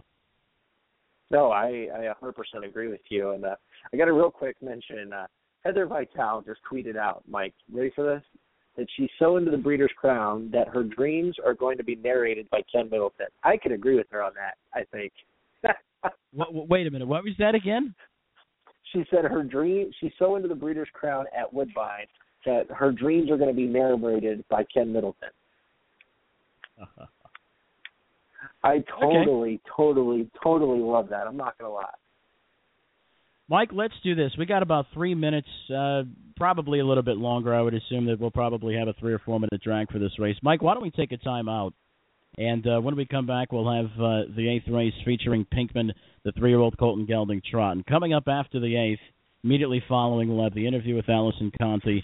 And then after that, maybe we'll go through our Pick 4 tickets and sit down and analyze this thing the rest of the way. All right, sounds like a plan. We'll be back on Post Up with Mike and Mike, presented by Friends of Maryland Standardbred. It takes them every ounce of energy to get out of bed. They struggle to the mirror and comb their hair, what's left of it. But when the race is on, it's on. Sedalos in between horses. Jettison gets to the lead, and Jettison will take the Niatron. Down to the finish, McWicked by as much as he pleases. Sedalos with 100 yards to go. Sedalos and driver Drew Monty win the Niatron final. Draws away as they come down to the finish. Pinkman, a go-away winner. That's Harness Racing's newest podcast, Post Time, with Mike Bozich and Mike Carter, every Thursday at 7 p.m. Eastern on blogtalkradio.com.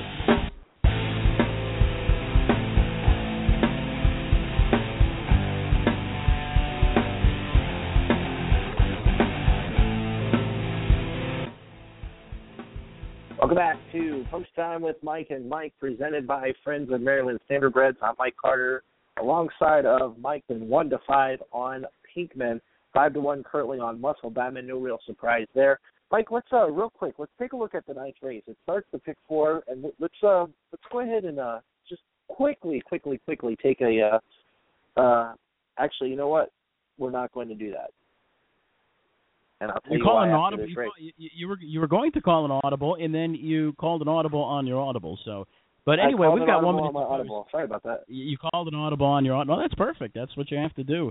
But let's take a look back at this 8th race. Let's backpedal a little bit now. I see Dustin Jones was interviewed a little bit. Now he's the trainer on number 8, Don't Rush. This is a bit of an unknown commodity, Mike. He's pinking. He's won the Ontario Sire Stakes, was 85 cents on the dollar last time against one of my favorite named horses, the good old Rubber Duck.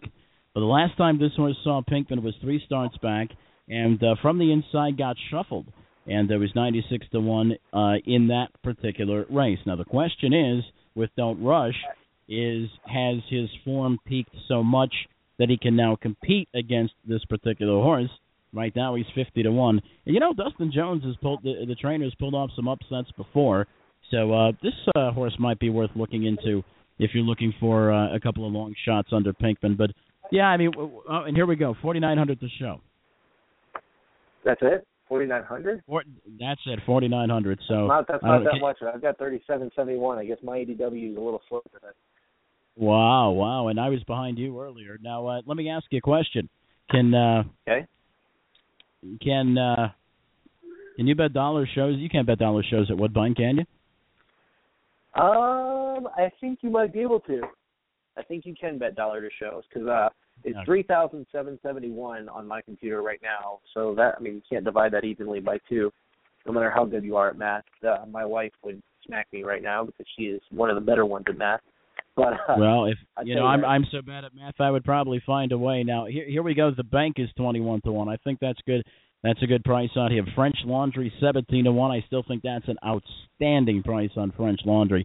Muscle Diamond's the clear second favorite here, and that kind of surprises me because I think the bank and French Laundry are kind of on even terms with Muscle Diamond. I think that maybe the wagering public's getting a little bit too enamored, even though it was a good effort. Don't get me wrong.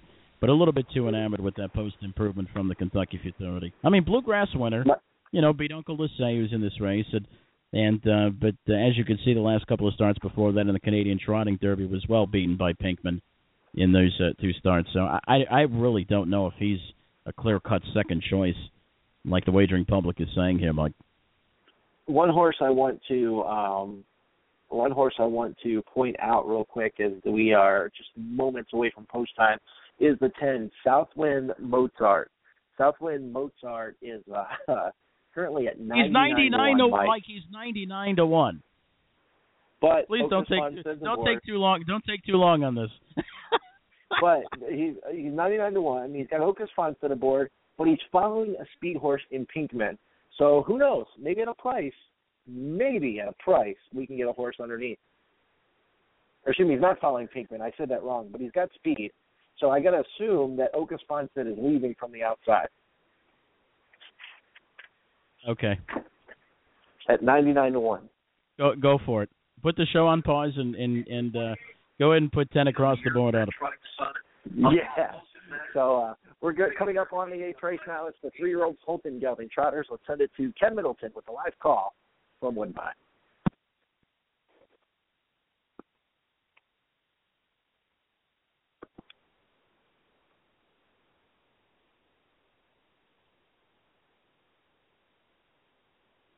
The Breeders' Crown Final, 3-year-old Trotting Colts and Geldings pick up speed. They're off. And 2 make early breaks. Uncle Lassie behind the gate, just as the gate sped away from the second tier. Infinity AS, he got mad and made a break from the second tier starting spot as their last and second last, as the others motor into the first turn. Pinkman leads the way at the rail as he pushes out from the pole position. Up alongside the bank now, he's denied, and still have to drop back up and challenging the leader, though on the outside comes Muscle Diamond as they exchange punches through a 27-2 opening quarter. Pinkman's got the racetrack. Muscle Diamond's on the outside for the second. Looks like a Chippendale is right there with him for the third. The bank on the outside, parked to driving fourth. Fashion Predator at the inside, coming in fifth. 6 now at the inside, tracks along French Laundry. Further back towards the inside at 7. That is Crescent Fashion. Further back we go to 5. Southwind Mozart, who at his inside leads over Uncle Lassie, who's reset after his problems. Infinity AS in the backfield trailing as the field marches across the backstretch past the half and 57 and 2. So with the lead is heavily favored Pinkman. Pinkman on top by 11. Pocket sitting behind him, Muscle Diamond. The jump trip outside for the bank from in third. The rail from in fourth belongs to looks like a Chippendale. And moving up on the cover, there's French Laundry, well placed from in fifth.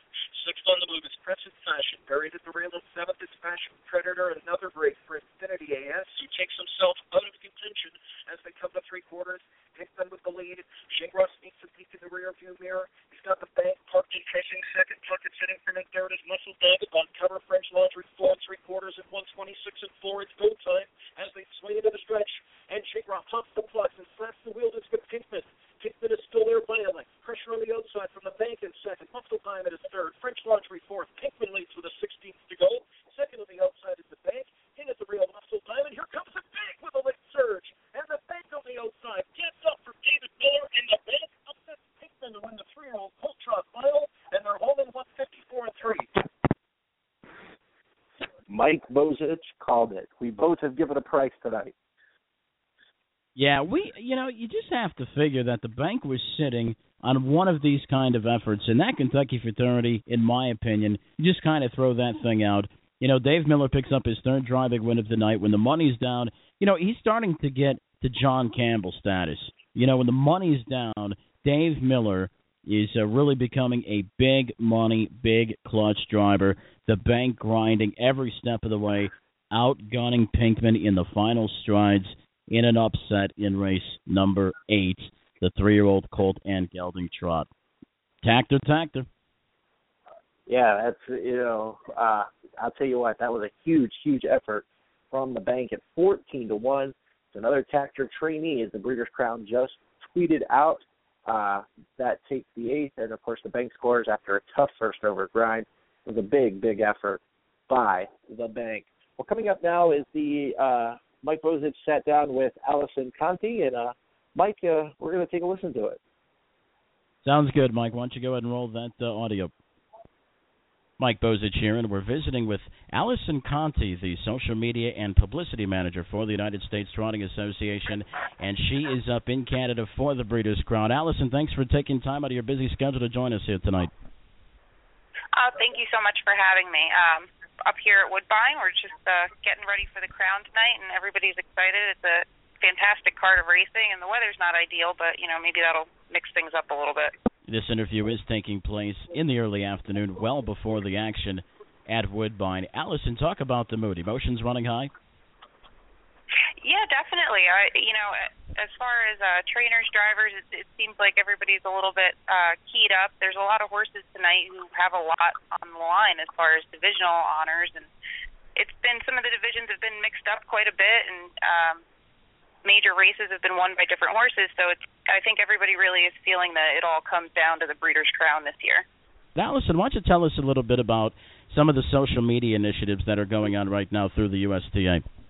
Well, of course, the USTA sponsors the Harness Racing Fan Zone, and it started because, when I go to the USTA site as a person involved in the industry, I find exactly what I'm looking for, but if I'm somebody who doesn't know the ins and outs, and there's a lot of ins and outs in this industry, it can be a little overwhelming, and it's not exactly fan-friendly. So then, we have the Harness Racing Fan Zone, which is to basically promote the stories that are our lifestyle stories, feel-good stories, more of like a magazine-type feel. And we've had such a wonderful reaction from industry participants. The SRF and New Vocations are always sending us in things to promote the horses after racing.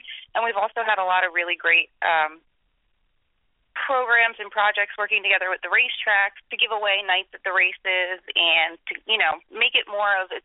Social media really to me is it's about the new way that we experience things, and that doesn't necessarily mean that we've gotten rid of the old experiences, but people want to be so much more hands-on. And from an industry perspective, we're so fragmented, and you've got your breeders and owners and racetracks and the USTA and drivers and trainers, and to me it's a way for everybody to kind of see the different perspectives a little bit more, and it's a fantastic communication tool, and I think obviously it's something that we need to be doing, and we've seen really great results. Yeah, everybody that I've talked to really enjoys the Harness Racing Fan Zone, especially some of the newer people that I've turned on to it. It's really a good experience, and people, I think, realize more so that there's so much more about this game and this whole horse racing experience than the actual 2 minutes that they race, and I think that's a great part about the Harness Racing Fan Zone. Now, Allison, you guys have also a program that can be viewed on the USTA. Why don't you tell us a little bit about that? Yes, that's the morning line, and it's still a work in progress. I cringe every time I watch myself on the computer, but last year we go around so much. I spend so much of my summer traveling. We call Mark Hall and Rich Johnston, our photographer and videographer, we call ourselves the Traveling Road Show. We spend so much time on the road, covering these events, and we wanted to really bring some of the inside experiences to people that, not everybody, I'm so lucky in my job that I get to follow the Grand Circuit and go to all the major races, but not everybody gets to do that. So we wanted to really, kind of open those doors a little bit and share the experience of what happens and, who these people are behind these horses. You know the horses' names, but you don't necessarily get to know the trainers and drivers as much as you should. So just trying to open that up and bring people, the things that we hear around the track that wouldn't get out otherwise. Well, it all comes down to the Breeders' Crown. Now, Allison, we're going to touch on a couple of races towards the end of this Breeders' Crown card. Race number 9, how about Freaky Feet, Pete, coming off that big win against Wiggle It Jiggle It at Hoosier Park, and then kind of silencing some of the critics when he made it look easy in the elimination. Full steam ahead to this Breeders' Crown. What are your thoughts on Freaky Feet, Pete? He's obviously super, super talented. And, he's got an incredible sprint on him. I kind of have been looking at Lost for Words, to be honest with you, on the program. It's such a deep field. There's, 4 or 5 horses in there that have a great shot at winning it, and one of the other ones could jump up if things get a little silly.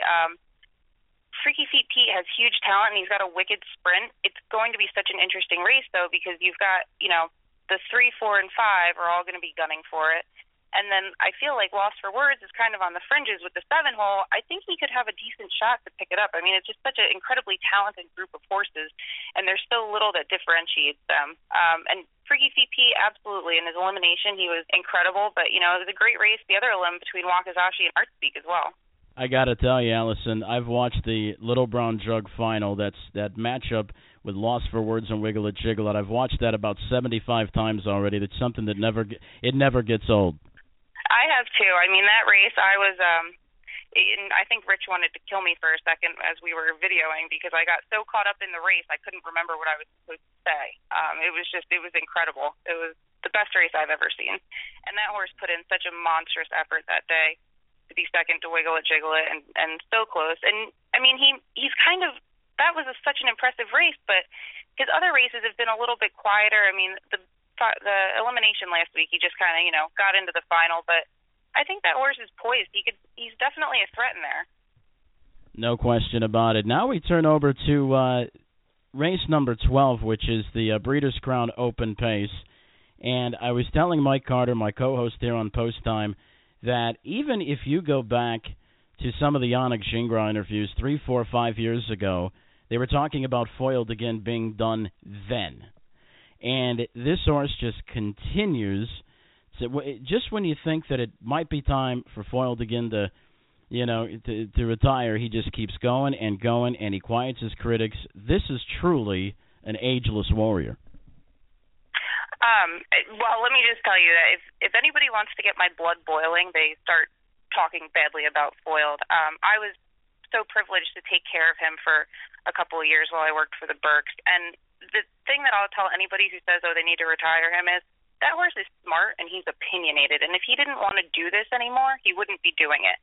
I'd always be Mickey looks unbeatable. He looks absolutely flawless coming back, but I certainly will never count Foiled out. I know it's happened so many times before. I mean, they used to say he couldn't win at the Meadowlands, and then he went out and won, the Graduate and the TVG.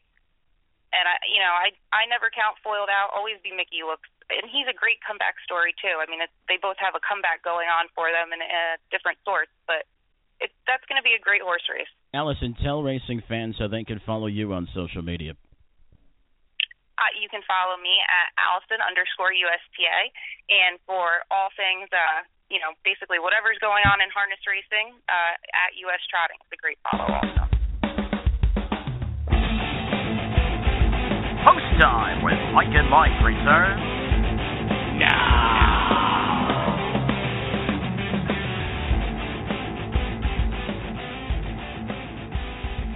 Well, Mike, that was a great interview with Allison Conti. She gave a lot of good insight. I had no idea she had worked for the Berks.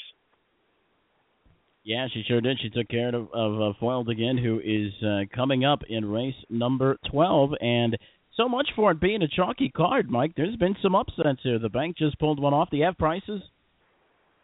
I do have the prices pulled up. The bank pulled off the upset. $30.50 to win, $7.80 to place, $3.90 to show. The dollar exact to return only $43. Dollar try $160.80. The dollar super $460.20.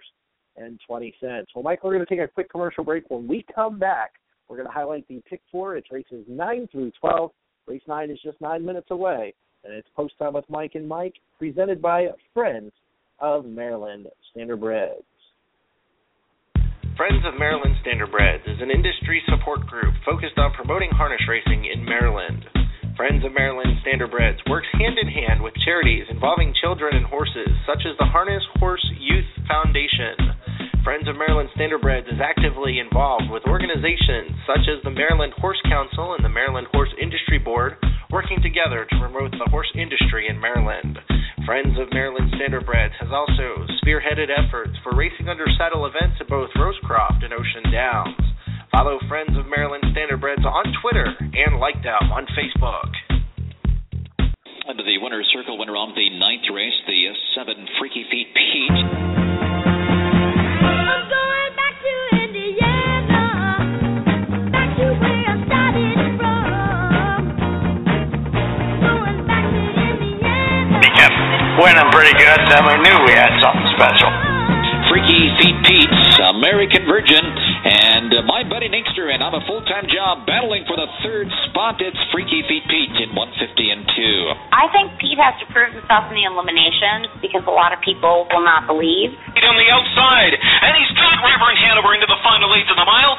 Freaky Feet Pete draws clear and opens up by 2 lengths. Up off cover Artistic Major, Reverend Hanover back into 3rd. It is Freaky Feet Pete. Freaky Feet Pete to win the crown elimination by a length and a half.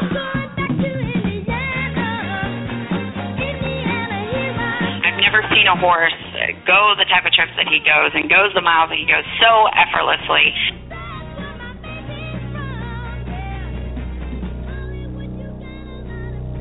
Breeders' Crown Championships, 3-year-old Colton Gelding Pace from Woodbine. Drawn up on the inside, my hero Ron is a bullet, but it's Wakazashi Hanover. Going for second, Art Speak is wrapped up, and Art Speak wins again impressively.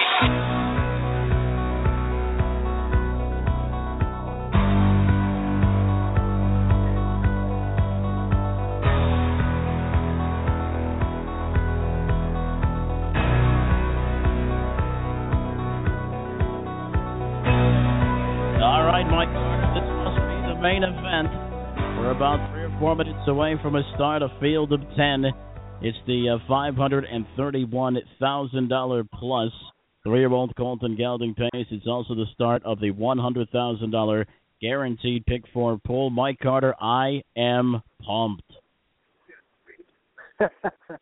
Well, I'll tell you what, Mike. I cannot. This is the race I've been waiting for all night long. This is definitely it's going to be a great race, and I definitely can't wait for it. And I tell you, I'm surprised Freaky Feet Pete is not the favorite by just a little bit. That doesn't surprise me at all. This is a deep field. It's a great field, and there's still a lot of non-believers for Freaky Feet Pete, as we have found out. But you know what? The whole state of Indiana is watching with bated breath right now as their superstar, their super horse, the pride and joy of the Hoosier State, looks to create some history, and it all happened in just a couple of minutes. Mike, we got the pick 4 coming up. You want to get started? Yeah, let's take a look. We're here in the 9th race, is where we kick off the pick 4, and I went with the 4 Freaky Feet Pete at first for obvious reasons. Freaky Feet Pete definitely looks like the play in this race. I also like the 3 Wakazashi Hanover. Wakazashi Hanover was second, just missing to Art Speak last time out in the Breeders' Crown elimination. Really looked good at the Meadows and in the Gemma's Beach Boy at Hoosier Park. And, of course, you can't throw out Art Speak. So I went 3, 4, 5 here in the opening leg. Yeah, I went a bunch of them. You know, Wakazashi Hanover's been consistently good. Freaky Feet Pete for obvious reasons because the horse is a superstar and he's from my home state. Art Speak really looked fantastic last time. I mean, Wakazashi Hanover, you know, in that elimination really had things his own way, and Art Speak was able to close despite Wakazashi Hanover setting those slow fractions and was able to get the job done in 51 and 3, which leads you to believe that if there are some fractions tonight and if Art Speak looks to come from behind, he could certainly be the horse. Allison Conte likes Lost for Words, and why not? He was a part of a great race between him and Wiggle It Jiggle It down at the Jug Final. Like Roger Houston said, there was not a loser in that race. And since then, another good second-place finish from Post 10 at the Tattersalls, and then a little bit of a effort in the elimination. So Lost for Words could give Dave Miller his 4th Breeders' Crown Trophy here tonight. And how about a 50 or 40 to 1 bomb? 1 Delta winner. This horse done it before in the Cane Pace.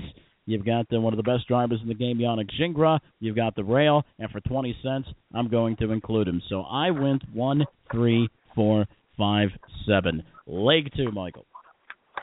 Second leg of the pick 4 is the Open Mare Breeders' Crown Pace. We went over this race a little bit earlier. I like the 9, Venus Delight. I also threw Stand Between Your Toes and Katie Said into my pick 4 ticket. I think Stand Between Your Toes is a horse that cannot be counted out and could potentially be the price of this pick 4. So I went 3 deep here with the 2, the 5, and the 9. Mike, what you got here?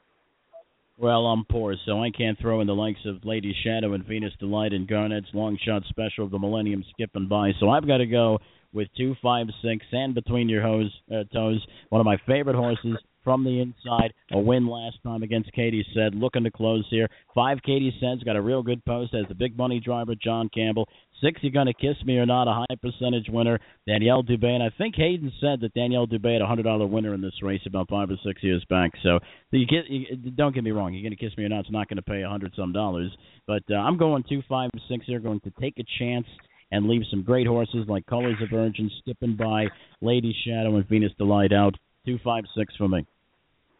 Race 11 is the next leg, and I went with the 2, Resolve on top. Resolve has definitely been a very sharp horse as of late and is always close to the pace. Resolve's going to be a little bit of a short price. I also love Be a Magician. Be a Magician is the queen bee of racing, and I also like Creatine. So I went 2, 4, 6 here in race 11.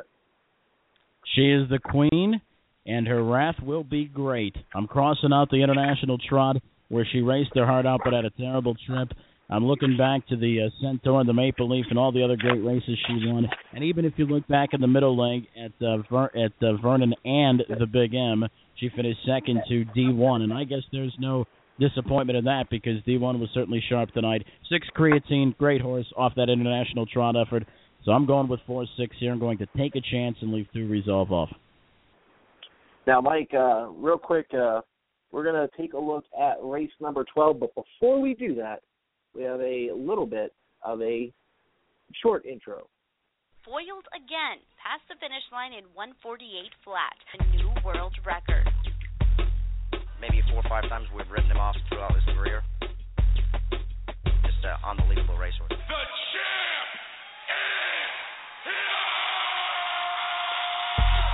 Foiled again! Golden Receiver! They're slugging it out, and it's foiled again! Foiled again, showing his class, foiled again! Ho, ho, ho! Tough. Foiled again, take a good look at foiled again. You'll never see another one like him. He ain't got nothing left to prove. Booking up with Harness Racing's heaviest hitter. Foiled again is coming to him on the outside, and it's Gingras, and foiled again, brushing up to grab the lead now. Trying to last a first sweep is J.K. Indivenir on the far outside, but foiled again has got the jump on him, and foiled again wins by 2 lengths over J.K. Indivenir and Arthur Blue Chip in 150. Mike, race 12 is the Breeders' Crown Open Pace, and I'll tell you what, it is one of the strongest fields that I've seen in a very long time. You've got the likes of State Treasurer, J.K. Indivenir, Always Mickey is back, and of course, you can't leave out Foiled Again. Well, I think you forced me. When I originally gave you my pick 4 ticket, I had Always Be Mickey out, and I think you forced me. You kind of conned me into putting him in, but that's okay. I mean, he's probably for the greater good, right? Yeah, I think so. Always Be Mickey definitely looks strong here, and it's probably going to be one of the top choices. But I've got some others in there. Foiled Again, a $7 million horse, why not? They think he's done. They keep thinking he's done. They've been thinking he's been done for the last 3 or 4 years, and he keeps proving us wrong. So maybe he'll prove us wrong tonight at a price. How about Bettor's Edge? This is a horse that's always around. And trainer Ron Burke is red hot right now. Second place finished Always Be Mickey last time. If things get a little bit heated up top or things get a little out of control, I could see Bettor's Edge maybe getting his nose out in front. And J.K. Indivenir, another Jimmy Takter charge. I want to see the Brett Miller pose one more time before this thing ends. This horse has the outside, but look at those closes. Sub 27 almost every darn week. 8 J.K. Indivenir can take it away. I'm going 3, 4, 5, 8 in the conclusion of the pick 4. So you got ticket costs? Yeah, real quick, I want to go over mine if that's okay. Oh, I'm sorry. No, I'm sorry. Well, I just assumed that we'll always be Mickey, and then we were going to move on. But go ahead. No, actually, I like Foiled again in this race. I think he could present some very good value. I also like State Treasure and J.K. and Venera. I think State Treasure could very well produce a little bit of value as well. He's had a very, very tough season, including a 147 effort at the Meadowlands this year, $981,000 in the bank. So I went 3-4-5 with the 2-5-9, with the 2-4-6, with the 3-4-7-8. It's $21.60 for a 20-cent investment. Okay, so I went 1, 3, 4, 5, 7, 2, 5, 6, 4, 6, 3, 4, 5, 8, and you told me. Well, actually, let me go slower a little because I know there's people out there writing this down. Okay, 1, 3, 4, 5, 7, with 2, 5, 6, with 4, 6, with 3, 4, 5, 8. Was forced to put the 3 in by Mike Carter. I tried to save $6, but Carter said, no, I'm not going to let you keep Always Be Mickey out. So I guess the cost on that was $24. So there you go. Economical tickets, Mike, economical tickets. Yeah, totally, and they're quick plays. And Mike, I can't believe I'm about to say this. We are 13 minutes from the end of our show. I'll tell you what, this 2 hours has gone by very quickly, and I want to take a quick second before they go to the gate and thank all of you guys, the listeners, the fans of harness racing, for taking time out of your night to listen to us cover this race with our new show. Yeah, and also we want to thank the guys at FantasyTrot.com, or I should say the guy, Ryan Macedonio, who, by the way, is up in Canada tonight, and he's going to be giving some tremendous interviews. And I like to call it the lighter side because that's what Ryan Mack tries to do. He tries to get the lighter side out of these guys. And they're really good interviews. You can check them out on SoundCloud. And he's going to have some fantastic interviews in the Breeders' Crown. He'll probably have those up in a couple of days, so make sure you check them out. All right, well, here it is. It's Freaky Feet Pete's turn to see if he can win his Breeders' Crown final. Let's send it to Ken Middleton with the live call of Race 9 from Woodbine. Supplemental star of Indiana, Freaky Feet Pete, comes in. Not far behind him. Another elimination winner, Wakazashi Hanover from Post 3.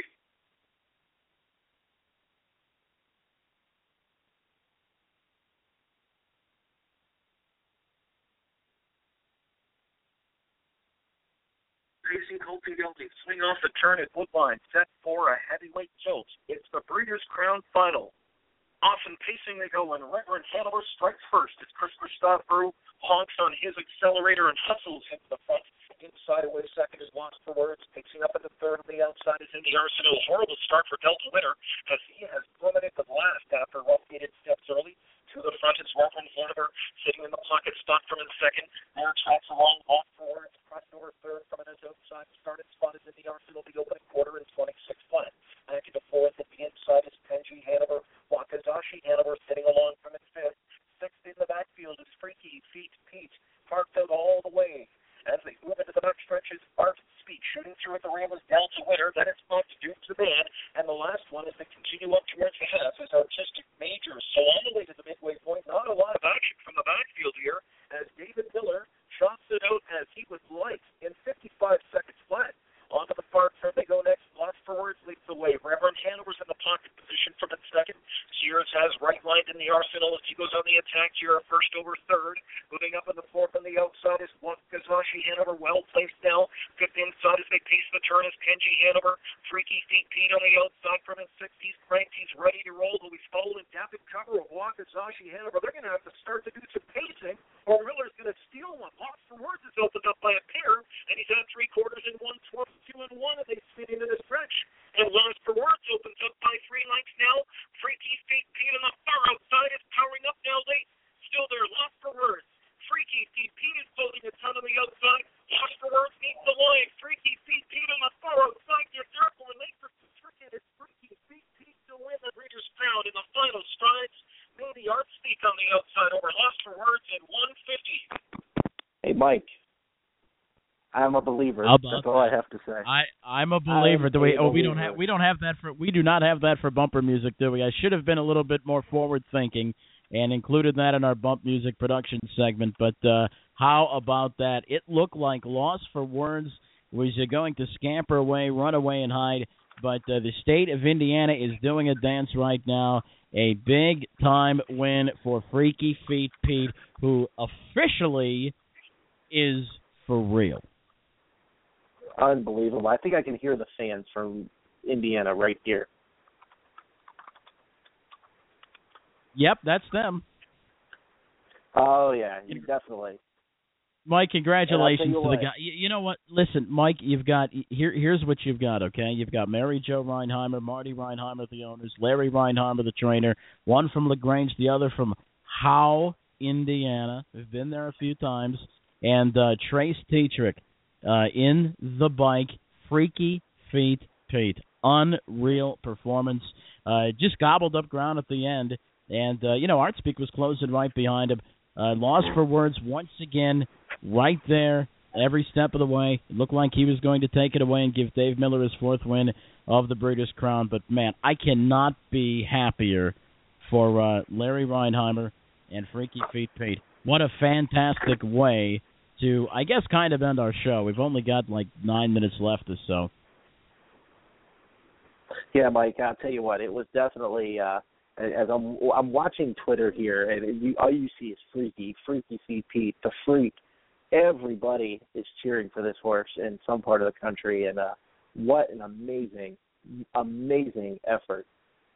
Yeah, and, I'm not quite sure of the story. I probably shouldn't even tell it, but I'm going to attempt to anyway. I mean, I was reading a lot of articles, doing a lot of prep work for the Breeders' Crown, and the story about this horse is pretty darn good.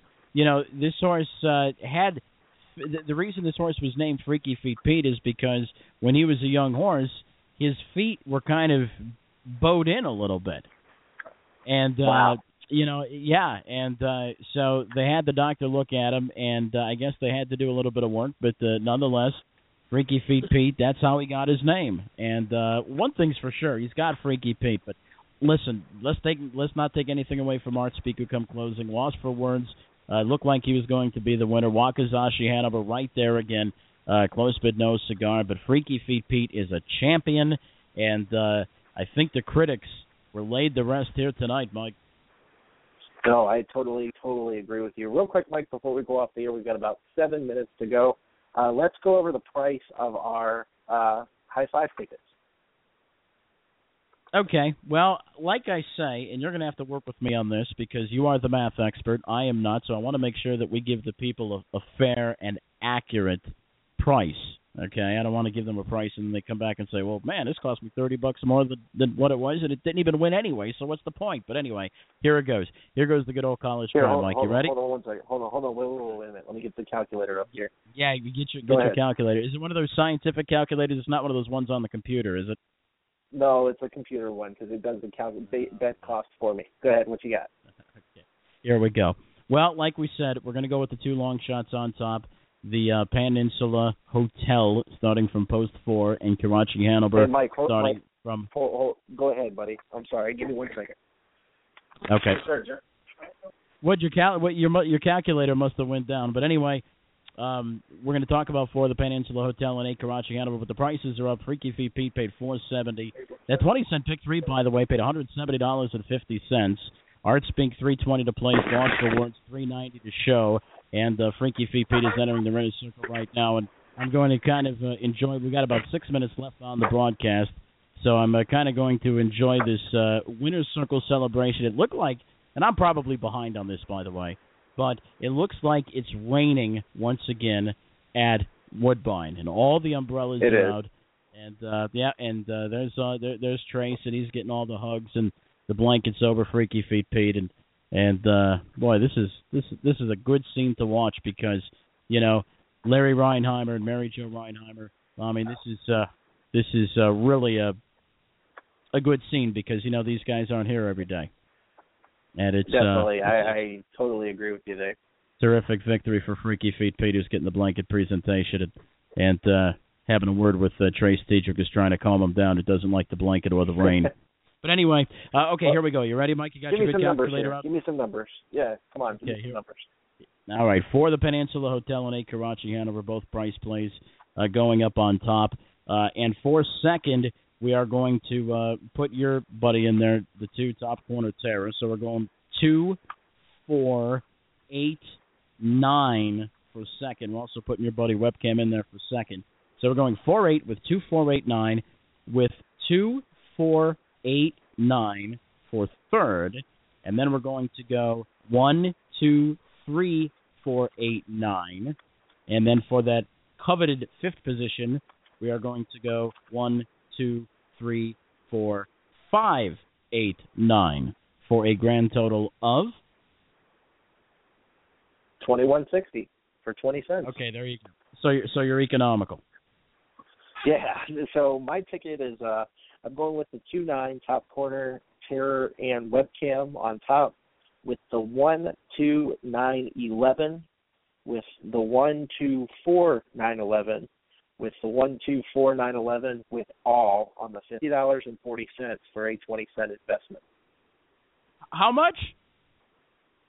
$50.40. Oh, okay. All right, $50. So you've got $21 for me, got $50 for Mike, and hope. Listen, when you're going for $500 and some $1,000 in the pool, and how much? What did they expect on this pool, Mike? When it's all said and done, about $2 to $3 million when it's all said and done, potentially. I can use that money. If we could win this thing, Mike, we could invest it back into the business. Oh my gosh, could we ever? We could buy time on NBC or CBS or CNN or something like that. Yeah, definitely. Well, Mike, we're down to the final 2.5 minutes. I'll tell you what, it has been a fantastic show, and I'll tell you what, folks, this is only the beginning. We are going to continue with our positivity track. Check out our Facebook page if you haven't done so already, and our Twitter feed. Well, on Facebook earlier, I posted a video that specifically touches on our morals, and it was a CBS story done last night about an 11-year-old girl with JB Got Faith, and this family had no faith in the horse, but only the little girl did. And I'll tell you what, it's a wonderful story, and it matches our values 100%. There's a story to tell, whether it be a stakes horse or a claimer.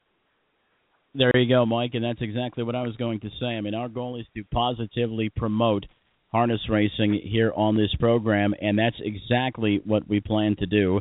And listen, like you said, every hoop that hits that racetrack, they have a story to tell. And, every trainer that wakes up at 4:30 in the morning and every driver that's talking to the interviewer right now at Woodbine, Mr. Trey Stedrick, who's got you can't even pick him apart because all of his bottom of his face is muddy, but he's enjoyed every second of it. So every driver that drives all over the place to drive, and every owner that contributes money, and every breeder, and everybody that has anything to do with this business, everybody has a story to tell, and we plan on telling that story right here on Post Time with Mike and Mike. Well, Mike, I'll tell you what, we're down to the last about minute and 15 seconds.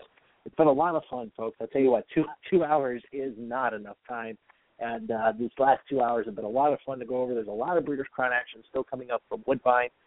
We are currently 11 minutes away from the 10th race.